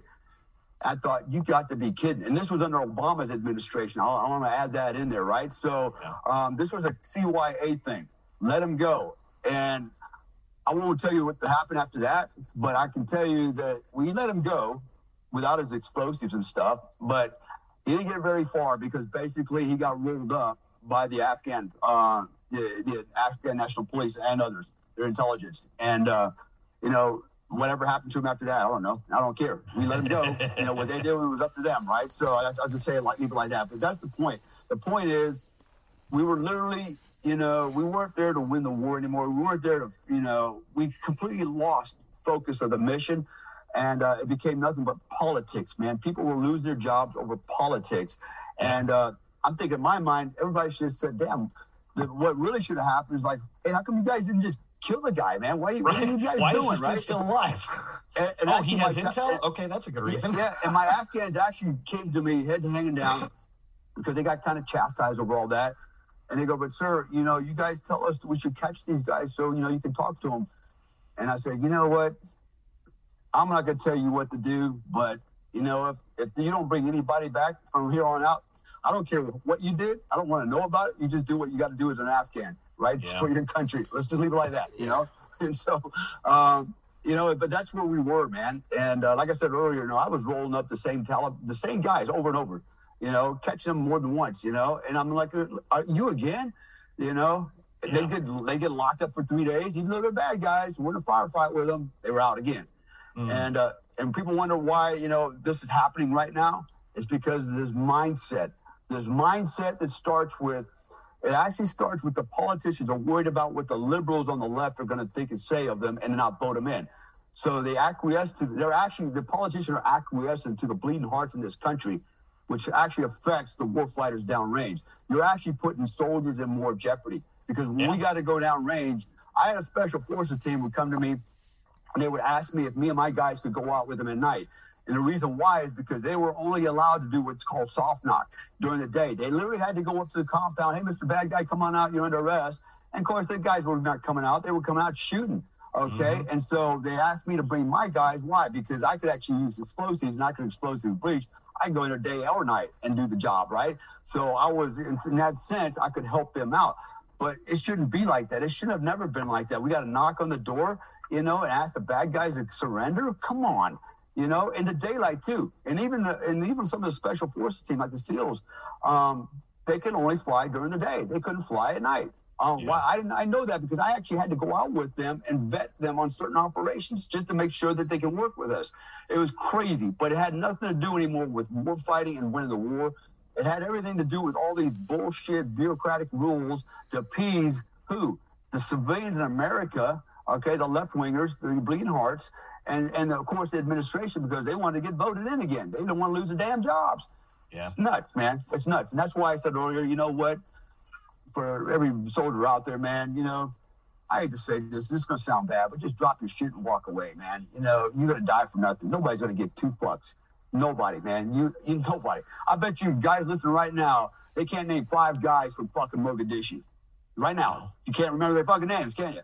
No. You know? Mike Durant, Randy Shugart, Gary Gordon, Sergeant Eversman. Fuck, who's the general? You said it earlier. I know, and neither did Eversman or Durant. I tried. Bull Briley. He was Durant's co-pilot. Yeah. And Dominic something. Yeah, I mean, I can remember all the Delta operator guys because obviously, actually, one of the guys was on my team. Bull Briley. Yeah. Phil Basemore. Anyways, there's but the point is, nobody can remember. Pila, the first Ranger killed. Pilla. Yeah, I don't remember. Fuck you. I'm gonna answer this. Pilla, Gary Gordon, Randy Shugart, Bull Briley, and I think one of the pilots. I remember his name. It was Dominic something. There's 5. Fuck you, Dale. There you go. All right. Yeah. But you had to work on it, right? But actually, you remember because that's what you do, man. You know, this is you. But the average American can't tell you what year that happened. If you ask them where Mogadishu was, they couldn't even tell you what country that's in because they just didn't give 2 shits. Okay. We're coming to a point where if you ask people about Mogadishu, they'd ask you what happened there. Exactly. Let alone who was there or what choices we made or how well it worked out. Mogadishu. Isn't that just some war-torn city because people reference it as one? That's it. That's all we know. And, you know, the lessons, and for anybody who is even interested in military history, the lessons that we have learned as a country about how to fight wars over the past 100 years are all being forgotten. You know, you can go back and I have, right? Go listen to the guys that were in SOG and they will tell you, we learned all these lessons already, right? We know that this is how this works. Look, maybe we didn't know before that because, let's face it, calling in air in any way that we understand was not a thing in Korea or World War II, right? But how to apply force, how to get things done, how to deal with guerrilla fighters, etc. We know these things. You know, if you go back and listen to Chesty Puller talk, because again, I'm a dumb jarhead, and you know he's Chesty Puller. He talks about how to get this done in Haiti in something like 1912. Yeah. Right. You know, this guy was on it, and the lessons that he learned at the time with inferior equipment, with the capability to call air was non-existent. Right. But hey, there's a story about like the first contact he ever gets because he misses something, right? And then it ends up in Haiti because he's trying to stay in the Marine Corps. And he goes down there and they put him in charge of local nationals and they're out patrolling and they have this problem where anytime they patrol, they get into contact and basically everybody's answer is turn around and run away. And so Puller gets down there and he's got his guys and he says, you know, they start taking fire and he says, everybody wheel left and go kill them. Right. And they charge into the jungle. They just smoke these guys. It is basically where you get the Marine Corps doctrine of if you're getting shot at, just go kill them. Right. Because the next time that Puller goes out, nobody goes near him to the point that he ends up having to chase them down in the hills because all of the, let's face it, they're insurgents in modern day vernacular. Like, man, we're not fucking with that guy. Anytime we shoot at that guy, he tracks us down and kills us. So if he's out patrolling, leave him alone, right? And that is exactly the kind of mentality you need the enemy to have, is you are on the defense. You have to look out for me. You had better be the one to know not to fuck with me. I do whatever the hell I want. But that's not the game we play anymore. And that's 100-year-old lesson of how to deal with guerrilla warfare, right? One that, regardless of how many other times we learned it, we definitely knew then. But we just forget it because it's not politically convenient at the time. Yeah, well, Here we are. So probably the question a lot of people have is what's going to happen next.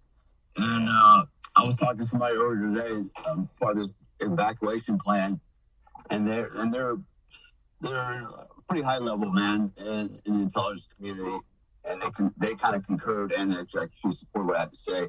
But here's what I think is going to happen: the window is closing fast for people to get out, and listen, if the Taliban were thinking, and they're probably already thinking this, but this is what I would expect. This is the world according to me. I would go, you know what? We got a whole bunch of American soldiers held up beside this airfield. We got lots and lots of American citizens outside the airfield trying to get in the airfield. We got Afghans trying to get in. We got we have just a soup right now, shit soup. And what they could do, what I would do, is I would just go ahead and start engagement. Take out as many Americans as you can. Let the fight go. And what's going to happen? Nothing, man. We're going to get our ass handed to us again, both politically, and militarily, because I hate to say it, those 6,000 guys in the wire, they're really not protected, because if anybody's ever been to that airport, it's not like it's super protected. They got some chain link fence and some HESCOs around it, but it ain't hard to breach. And 6,000 guys aren't going to be able to cover that whole perimeter. And the other thing is, I don't know if it's true or not, but my understanding is we may have left some surface air missiles there. But even if we didn't leave SAMs there, it's already been proven time and time again, particularly in Mogadishu, that, you can actually shoot down a helicopter, or guess what? A troop transport or a passenger plane with an RPG. You hit that son of a bitch on takeoff or landing, and now you got a real mess. Just think about that for a minute. You take one of those aircraft out on the airfield, okay? Now you can't land anything or take it off. I mean, they could make this really, really, really bad. And then they could win all kinds of brownie points, among themselves and morale. My God, what a mess that would be. What would we do then? And I fully expect there's going to come a point here in a minute where they're going to go, hey, let's keep some of these Americans.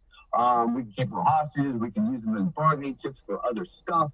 Right now, the Taliban's in control. And you know how I know that they're in control? Because Biden keeps telling them, we're in negotiations with them, and we're asking them to not do this, and we'll abide by the treaty. We'll be out by the 31st. Like, why are we playing by the rules, and they're not?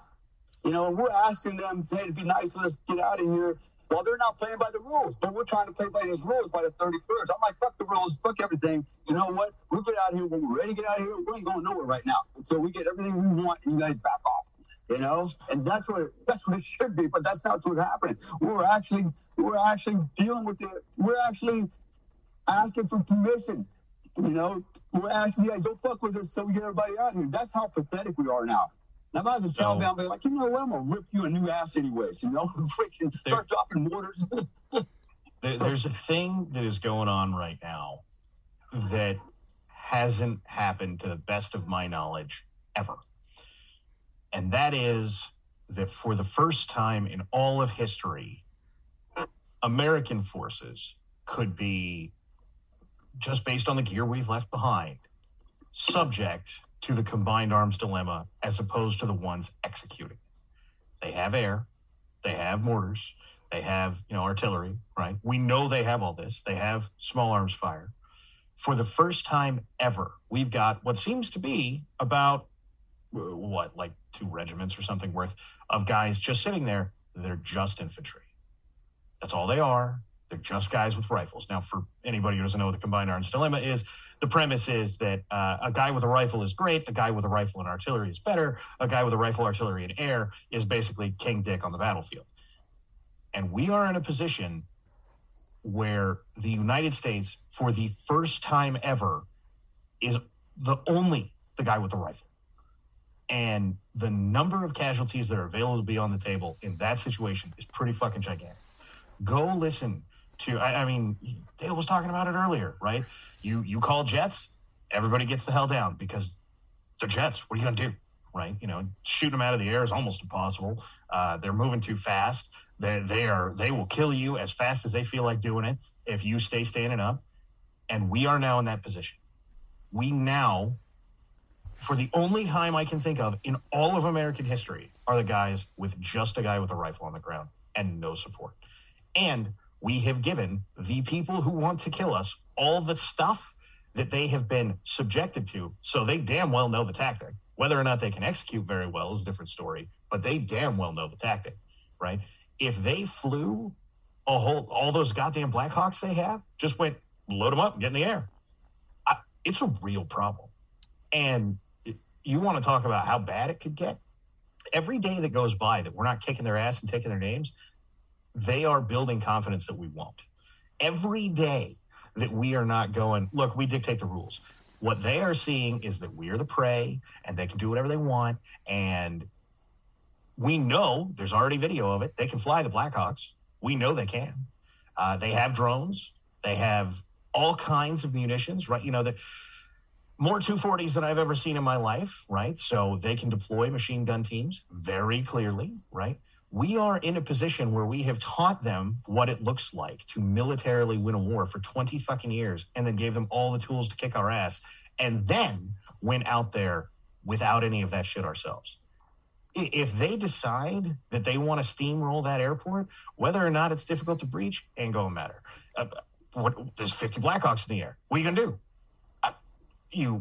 I hope you are supremely good with that Mark 19, because that's probably what you've got, right? You know, that the various recoilless rifles, right? We've got AT-4s. Okay, well, I hope you brought more than they have fucking helicopters, and I hope you never miss, because you are in the absolute worst shitstorm. You are the subject of what has been the American military's cream of the crop for 70 years. And we taught them how to do it, and then put ourselves in a position to have it done to us. It is, I was watching all of the video of what they have start come out, and I went, holy shit, this is literally the worst tactical position we've ever been in. Those guys that we're sending, if the Taliban wanted to tomorrow, they're all dead. And there's nothing we can fucking do about it. Because by the time we got, look, we could get there, we could get guys out, et cetera, we could reinforce, but by the time that we got there, everybody'd be dead. And there's nothing we could do about it. Oh, it reminds me of a story. Again, I won't mention the location, but it was up in the Kunar province, and a small, very small camp. I would say it was probably 150 meters square. And it used to belong to the Soviets, the Russians, when they were there. And there was 300 Spetsnaz there. And in this valley, they were, surrounded by Afghans, villages, things like that. And so one day, the commander of the base decided to go to the village elders, and he told them to bring out all your doctors, all your military-age males, et cetera, et cetera, et cetera. We want to have a talk, a peaceful talk, and kind of work things out, which was a lie. So they all came out, and what did? They killed them all, right? And huge mistake, because then, I think it was Hek Madyar, they fucking came, they were the tribal, he was a tribal lord in that area. They surrounded that camp, and they annihilated that camp and everybody in it, dude. Now, these are guys with flip-flops and AK-47s, freaking beating the shit out of the fucking modern army. And even when I was there, we were still digging up bones from the Russians that were left over from this thing. They were slaughtered. It was Fort Apache, 10X. So anybody that thinks that these guys can't pull some shit off, right? Look, if they actually have 70,000 Taliban, I know they're not all in Kabul, but even if they had 20,000 there, plus all the gear and stuff they had, look, they start off with indirect fire, mortar, and then they just work their way in it. They could get this thing over pretty damn fast. And there ain't a damn thing we can do about it, Nothing. We could see potentially 6,000 paratroopers, Marines, and, 10th Mountain and everybody else is there just slaughtered, man, in place. Yeah. Oh, my God, man, what a mess that would be. What a freaking nightmare. Yeah. Holy shit.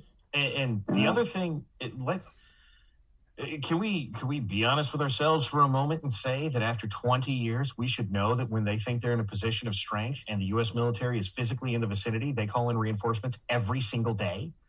We know this. So, okay, day one, they had maybe 10,000 Taliban there. By day 5, they have at least 20. By day 10, they will have 30 or 40,000. If they think this is an engagement space, specifically if we're acting weak, they will just keep flowing guys in. And there is a very realistic possibility that at this point, they're just going, well, we just need overwhelming force, right? And the Americans are being pussies about it. So we'll just flood in guys until we think we're going to win. And they've done it before. It doesn't get talked about very often, but there was, I think it was a Green Beret. He was in some compound somewhere, and about 50% of his troops turned on him or something like that. And they called in Taliban, got dozens and dozens of guys there, and him and his remaining troops stood and fought for 3 or 4 hours or something. Air was red, which for anybody who doesn't know means you can't fly. There's a sandstorm over the base or whatever, which they had waited for because they knew, right? Hey, there's a sandstorm over the nearest air base. You can't get planes in the air, so we'll wait for that, and then we'll execute. And they overran that compound and smoked that guy. It's just the same thing on a bigger scale. And if you think jackass artilleryman from the Marine Corps knows that and the Taliban doesn't, I got another thing coming. They know just fine. It's I got to be gone by 5, so we got 15 more minutes. But on a dark note, I can't wait for the eventual movie to come out in the next 5 or 6 years called Kabul, which I'm sure is coming. And I don't even know if the movie is finished yet because the big part might be coming. But, yeah, man, I was going to say, about them calling in reinforcements. And Mark Bowden's Black Hawk Down, he goes from the Somalis' point of view to the Americans, with all these interviews afterwards. And one of the lines that always stuck out to me was, the Somalis, they were, they had been observing the Rangers and then the Delta guys. And, they finally concluded after like a couple weeks of like operations, they go, you know what? We found out their weakness. See, the Americans fear death. And to me, it was just like, well, yeah, but the fact that they concluded that and it was like a point of observation, they're like, oh, wait, these guys are scared to die. Implied that they didn't give a shit if they died. And it was like, oh, now it doesn't matter if we are more well-equipped. When they don't care about death, I mean, Don, what you said, calling in reinforcements, they always call them, they don't care what the odds are. 19 guys with box cutters. They didn't give a fuck. It wasn't like, oh, America's on their knees. No, they went to downtown New York and the Pentagon. Like, they don't give a fuck. So, if there's ever been a time to really roll out some like drones, Boston Dynamics, you guys really want to, hey, the stage is set. If we want to see, some automated like ground bots, now's the time to do it. Because if not, if they have anti-air, then you're going to have to go in there with some like B-2 Spirits and start carpet bombing from the mesosphere. But I don't know, man. No, it's just something's not right. There's a sort of anecdote that demonstrates this really well. In 2 separate wars, both Korea and Vietnam, most of the forces, wherever Marines were operating, had a standing order that said, if you find a dead Marine, turn around and run. Because if you find one dead Marine, there's probably 300 out there looking for it. And they will kill you. And this is the kind of mentality that we need to be having in these kind of wars, right? Where if the enemy simply stumbles across a dead American body, they're like, oh shit, we better go. Somebody is pissed, and they are out here ready to do violence that has not been seen on this earth to all of us. Because if your enemy doesn't have that kind of fear of you, they're like, oh, we found a dead Marine, set a trap, right? This was such a bad idea in both Korea and Vietnam that it was just get away from it, because they don't leave them there. They come back and get them. They respect their dead, but they will do untold violence to you if they find you within the nearest 500 meters because they think you did it, regardless of whether or not you did, and they don't care. That is the mentality you need your enemy to have. That is how you win wars. That is how you break the morale of the opponent. That is the kind of thing that you want them to be thinking about instead of digging a hole and planting an IED, right? Because if all of Afghanistan was, look, if you're digging a hole, you better have a really good excuse because the American military will find you and they'll go, shovel, hole, you, fucking shoot them. the people who want to dig holes goes down pretty dramatically. Yeah. What kind of last thoughts? And I saw this online the other day, and it kind of made me think. If they're all in like the presidential palace or something, if they're all there taking over Kabul, they're all right there, not hiding. I mean, Biden could really put a bow on this. Let me they're all right there. That. Biden could save this. Biden could completely save face. No, Tom, let me address that, man. That's funny you said that. So here's a good point. All right. So, not too long ago, Biden said, came out and said, he was basically countering someone and talked about, what if Americans rise up, against the American government. He's like, don't even think about it because we have nuclear weapons and we have, F-15s, right? So he's basically threatening American people, like, don't you dare try to challenge the government because we'll smoke you. So right there, that says it all. One, the fact that he would even threaten America is unacceptable. More importantly, as a commander in chief, he obviously doesn't know what he's talking about because let's go back. Let's just use Mujahideen. The Mujahideen guys again with SAMs and AK-47s beat the Russians' ass, right? In reality, they kind of beat us too. Okay, they neutralized us for 20 fucking years. Now, yeah, granted, there was the politicians that that put us in this position, but here's the thing about for example, if the president turned the American military against, let's just say, the American militia. Okay, the problem is American military has a centralized command. Guess what? When we talk about a militia, just like we're talking about the Mujahideen, like we're talking about the Taliban, guess what they don't have? They don't necessarily have a centralized command. It's decentralized, right? So you could take out the whole embassy with a bunch of Taliban leaders. Guess what? The thing with any kind of a movement like that is you don't need, and that's the beauty of it, you don't need a command element to control everything. All you need is purpose, a mission. What is the mission? Okay, like for example, in the United States, the mission is freedom. So every guy could operate unilaterally. He knows what the mission is, right? Mm-hmm. He doesn't need to have one guy in charge controlling everything. Therein is the difference. So you can take out that embassy. I've heard that argument several times. Okay. Like, so what? There are commanders everywhere. And guess what? If there's not, somebody will step up because you know what motivates them and what's their drive? Their drive is Sharia law. This adherence to this principle of religion that is dogma that it's ingrained into them. So that will make the next guy step up, and all he's got to do is abide by Sharia law and all those dogma that goes with it, and continue the mission. So that's not going to work either, and that's the difference between. And that is why conventional armies always lose to guerrilla forces because of that reason. That's not the only reason, but that's one of the reasons. Yeah, it's a big one that recruiting, and we had the same problem with the VC in Vietnam, right? Is that it didn't, in some ways, it really didn't matter how many of them we killed as to whether or not they could get new forces. Now, part of that was because China was just pumping people in Vietnam as fast as they could, and the Chinese didn't care. And we had that same problem in Korea. But that's not any different in Afghanistan, right? Again, Hollywood, because it's all anybody's got. Go watch Generation Kill. It's the second or third episode. They're talking about, hey, this guy came from Pakistan. I wonder if anybody's ever going to hear about this, right? Because the ideology that gets them recruits is much bigger than the confines of the borders of Afghanistan. They will always be able to get more people, and so you need something other than just, well, you currently have guys on the field and we killed them. This is why the brutality of it is so important, right? Okay, we can recruit more people, but the Americans are not interested in being here and fighting a long war. If, again, in 2002, we had just gone in there and just wrecked people, right? Okay, we're turning this place into a disaster area, and then we're leaving, whether you like it or not.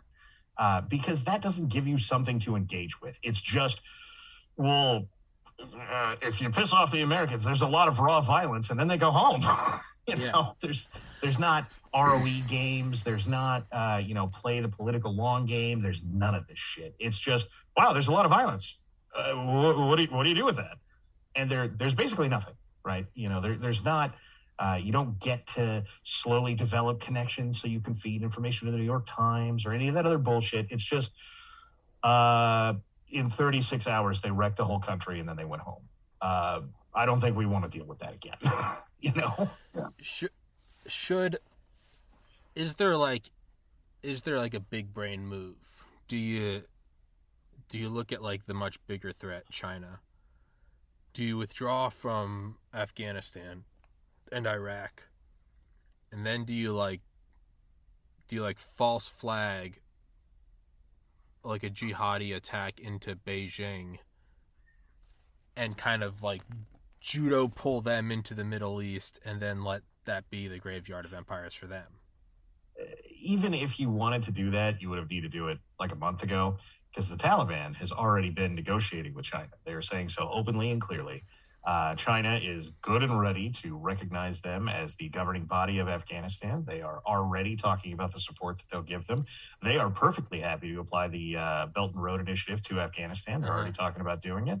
And so even if what you did is you false flag Beijing, the Taliban would come back and go, hey, there's a terrorist element here, and we're going to take care of them for you. And that would be instant justification for whatever brutality they felt like doing the next day. Now, are the Taliban, not that Don knows, what is their view on the Uyghurs, though? Because there's 2 million Uyghurs in concentration camps in China. Is there not some disparity there? The Taliban have, on the front of other Muslims, have often played the not a real Muslim game. Okay. And for political reasons, they probably do it instantly with China, right? So if you're, we talk about they execute Christians and that sort of thing. They execute Muslims like it's cool. And first thing that they do is say, well, I know that we're not allowed to kill Muslims, but that guy wasn't really a Muslim. That guy, he wasn't following the dictates of Allah, so we had to kill him because he is one of the people who should have known better and turned away from the faith, which, by the way, is a dictate of Islam. And so what you get is, look, man, the Uyghur Muslims obviously aren't following the dictates of Allah because that's politically convenient. So if China is kind of doing a favor for us here if they're taking care of those guys. And it's, it is obvious political convenience, but it will get them what they want. It will keep them in power, etc. And by the way, it'll get them cell phone networks and roads and all kinds of other bullshit. So I wouldn't expect that to be the saving grace. Yeah. Touche. Totally agree with that one, man. Yeah. Even the Muslims in Afghanistan, if they don't convert to Sharia law, they're dead meat. Just because that's it, man. It's either you're in or you're out. Nowhere in between. That's the scary part. And the thing is, a lot of these Afghans for 20 years have gotten used to a lot of the Western ways. They've enjoyed their freedom, taking the burqas off, getting to listen to rock and roll and all these things, and suddenly, it's going to get stripped away from them. And It's sad. It's sad that it's going to be bad. I really feel bad for everybody, but particularly, the women and the girls, man. On the scale of things, I remember, there's a hierarchy in Afghan culture, and basically the value system looks something like this: the father, the sons, the goats, the daughters, the mom. Right? That's the hierarchy. The mom has no value at the end of the day. She's just an incubator, man.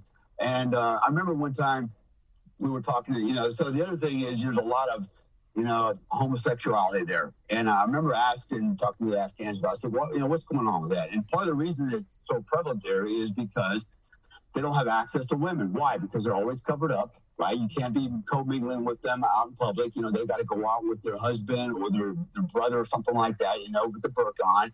So there's no opportunity to commingle and have relationships with the opposite sex. In fact, most of the marriages are already prearranged. In fact, I had one of my commanders. He got married. He was 26 at the time, and his wife was 16. He was telling me he was getting married. And I said, where'd you meet her? He goes, I did. She was born and she was basically committed to me from that point on by the family. So it's time to marry her. She's 16 years old. I'm like, holy shit. And sight unseen. So, that's kind of the culture there. But funny enough, I had that distilled down into about one sentence for me, which is to say, women are for breeding, men are for fun. And I went, Yep. You what? I actually had it put this way: women are for babies and boys are for fun. That's how I had it put to me. The same way. In only the way Dale can take a statement and turn it up to 11. In only the way Dale Comstock can. we had a guy whose name I won't say, but everywhere we ever went, he was black. And everywhere we went, local nationals used to come up to him and go, same. Right? And for anybody who doesn't get that, that's you want to go step over here in the compound, have a little fun? Same. Yeah, I don't know, man. That's the problem with that culture, man. It's you don't have the latitude, the freedom to really choose your life. And really, your happiness, it's dictated to you from the outset. So, women are born. It's like you're going to get married to some guy, not if you're choosy, and you're going to shut up. You're going to like it. You're going to have lots of kids. And if you don't like it, you're probably going to get your ass kicked before you get killed. That's how it works. So they were getting away from that because of the 20 years, right? And now they're going to go back to that, and that's going to be very problematic. And for those that are not compliant. For those that show any pushback whatsoever, man, it's gonna be over for them, man. It's gonna be over. You're either in or you're all the way out. And it's sad what's gonna happen. I feel really bad, man. For the girls, the little girls, man. I mean, what's gonna happen to them? I think the age is, correct me if I'm wrong, I think it's 9 years old. At 9 years, they're fair game, man. It's like, God, man, I can't even imagine. I think about my own children, my own daughters. At 9. Yeah, and that's where we're at, man. That's where they're at. And before we shut up here, where's the outcry by all the feminists in this country? I don't hear none of them talking about it. I don't hear the Talib and the freaking all these other hacks and political hacks. The squad. I don't hear any of them talking shit about this or getting concerned. Everybody's totally silent. Have you not heard that the Taliban is very feminist because they respect women's rights? I'm not kidding. That's the line. Well, and I went, I don't even know what to do with that. Well, that's the most ridiculous thing I've ever heard in my life. Did you see Elon Musk retweeted that meme? And it's a picture of all the Taliban in the presidential palace. And the caption is unbelievable. Not one fucking mask.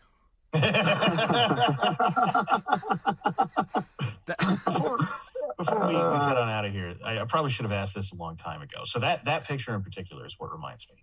So I definitely was never dealing with like super high speed A&A or anything. It was basically just like guys from local area who were like, oh, hey, you're protecting our city. So yeah, I guess we'll fight for you. Or help you do that, right? That was the A&A I was dealing with. And their training was basically whatever we could get done outside of operational time, which was not much. So everybody I know took one look at that picture and went, look at all those guys, fingers straight off the trigger. Yeah, discipline. All very. Anyone ever experienced this? And I went, no. Yeah. We had a guy who just like out on a patrol was like, oh, I just don't want to carry a second rocket, loaded his RPG, turned left, shot that bitch. It was just like, oh, rockets are heavy. I'm not carrying it, right? And oh boy, is there a lot of conspiracy theory about how you get that. Yeah. But I guess the question is, I don't know, Dale, you find a lot of that where very Americanized a lot of trigger discipline. They're all in the room like that. I have seen that also. Everybody's got their finger off the trigger and they're all in the low carry, right? Mm-hmm. Keep your weapons safely. Obviously two things happen. One is a lot of these guys are either converts or were Confederates already in the organizations, in the units, right? Because we had them, we brought them out all the time. We had bad guys in the units. So one, they're having that, they're getting the training, or two, they're actually getting training from somewhere else. Somebody else is training them as well, And look, it's just like you said earlier in Vietnam. The Chinese were all over the place. My guess is Afghanistan is the Iranians and Pakistanis. They're training these guys as well, right? So. These guys are trained. And when people think that, they can't be that good, let me tell you something. I had a mortar crew I ran for 18 months. They were all Afghans, okay? These guys were literally goat herders and farmers, got recruited, got trained, and these guys could run a mortar crew, 120s, 80s, 60s, like as good as anybody out there. And they were accurate, and they were good. And they could use the whiz wheels. They could plot everything. I mean, they can learn, and they can use this shit. And that's why I said a minute ago about, you talk about the airfield. If they really want to, they can rain hell down on that base. And the other thing is to think about. The Taliban don't care about all the Afghans that were tens of thousands hanging around the airfield trying to get in. You know why? No, because they're trying to get out. They're trying to get out, so they're really not with the Taliban. They're with the bad guys. The way Taliban say, so they don't care if they smoke them. But guess what? The Americans have to be careful that they don't shoot. Obviously the Afghans, right? Because we're trying to help them. So it's a quandary there. And like I said, the Taliban, man, they hold all the aces. They got this, man. It's just they just got to decide what they want to do with it. And we've backed ourselves into a bad position. And I fear the next couple of days you're going to see it get even freaking worse. It's going to be. I actually see a catastrophe. All it takes is one aircraft to get shot down or get disabled on the runway. Get disabled on the runway, and it's game over, man. We're headed there. It's already getting violent in the streets. Think the I'm already movie's getting catching ready. video. Like the Black Hawk Down moment, I think it's coming. You Yeah. can see the imagery. Yeah, it's gonna be some transport plane that like ran through the end of the runway. There's gonna be, and you can get ready for the shitty movie that's gonna come out in 6 or 7 years, and it's coming. You can feel it in the air. Yeah. I don't know, man. I think Trump just has to come out and say, Taliban are brave, and then and Biden will nuke Kabul by midnight. See, that's some 4D chess. Trump comes out and goes, "Oh, we said it. Great leaders, strong leaders. We will radioactively rape the Middle East in 12 hours." Yeah. I don't know, man, but because I'm a bitch and I want to go get some groceries. Let's wrap this bitch up and yeah, man. Thank you everybody for tuning into Kabul-Kast. And we need to do this more, man. I like having my doe-eyed ideas shot in the face by Don and Dale and Joe. I like for it to be measured. But I'm like, well, the Band-Aid had to come off, and it's, shut up, faggot. And I'm like, all right, all right. It's I like it. I like it. I get taught a lesson. But Dale's book, American Badass. Bye, everyone. Don doesn't have a book. He can't read or write, but he has a great voice, so he's going to narrate Dale's book eventually. That's Hopefully not agreed upon at all. That's just me throwing that right out there in both y'all's lap to have to deal with. And that is agreed upon, actually. Oh, that is actually happening. We'll fucking get on it. And That's good. yeah. And for everyone that is concerned, yes, Don is locked in my basement, chained to a radiator. No, I'm not letting him out anytime soon, so fuck off. And yeah. Let's wrap this shit up, and if anything develops very quickly, I imagine we'll be doing another Kabul-Kast this week. If something develops quickly, then we're going to be the fast reaction podcast force, and we're going to get on here to produce content because that's what really matters in this war. I'd get ready because not to extend this out any further, but all of those things, right? When you get a bunch of briefings and then you start to see it when you're there, all of those things that are like, hey, this means bad things are developing. You need to be on top of this. You need to be there. There needs to be boots on the ground. There needs to be rifles at the ready. They're all happening. Every single one of them. Every briefing I've ever heard is happening right now. All right. Well, we will stay tuned, and we'll be the quick response force, right? QRF, right? We'll quick podcast force. We'll be the QPF. All right. We will come in. We will come in with shitty one-liners and shitty audio, and we will be there to provide. We will be there. Maybe we can't rescue this many men this quickly, but what we can do is put out a shitty podcast with little or no time of preparation. So we'll do that. Don the Pleb, Dale Comstock. Until the next Kabul-Kast. I'll see you guys.